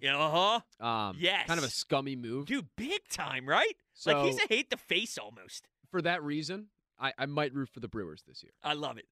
Okay. All right, I want to thank everybody so much for hanging out with us today. That was Ben Kenny producing. Did an amazing job. I want to thank all the callers, everyone who tweeted in, just everybody who listened. Thank you all so much. I'm Broach, who filled in for the afternoon show. Coming up next is Ricky Ricardo. Don't go anywhere. This is 94 WIP.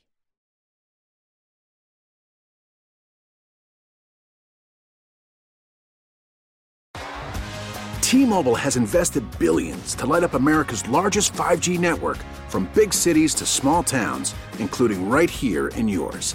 And great coverage is just the beginning. Right now, families and small businesses can save up to 20% versus AT&T and Verizon when they switch. Visit your local T-Mobile store today.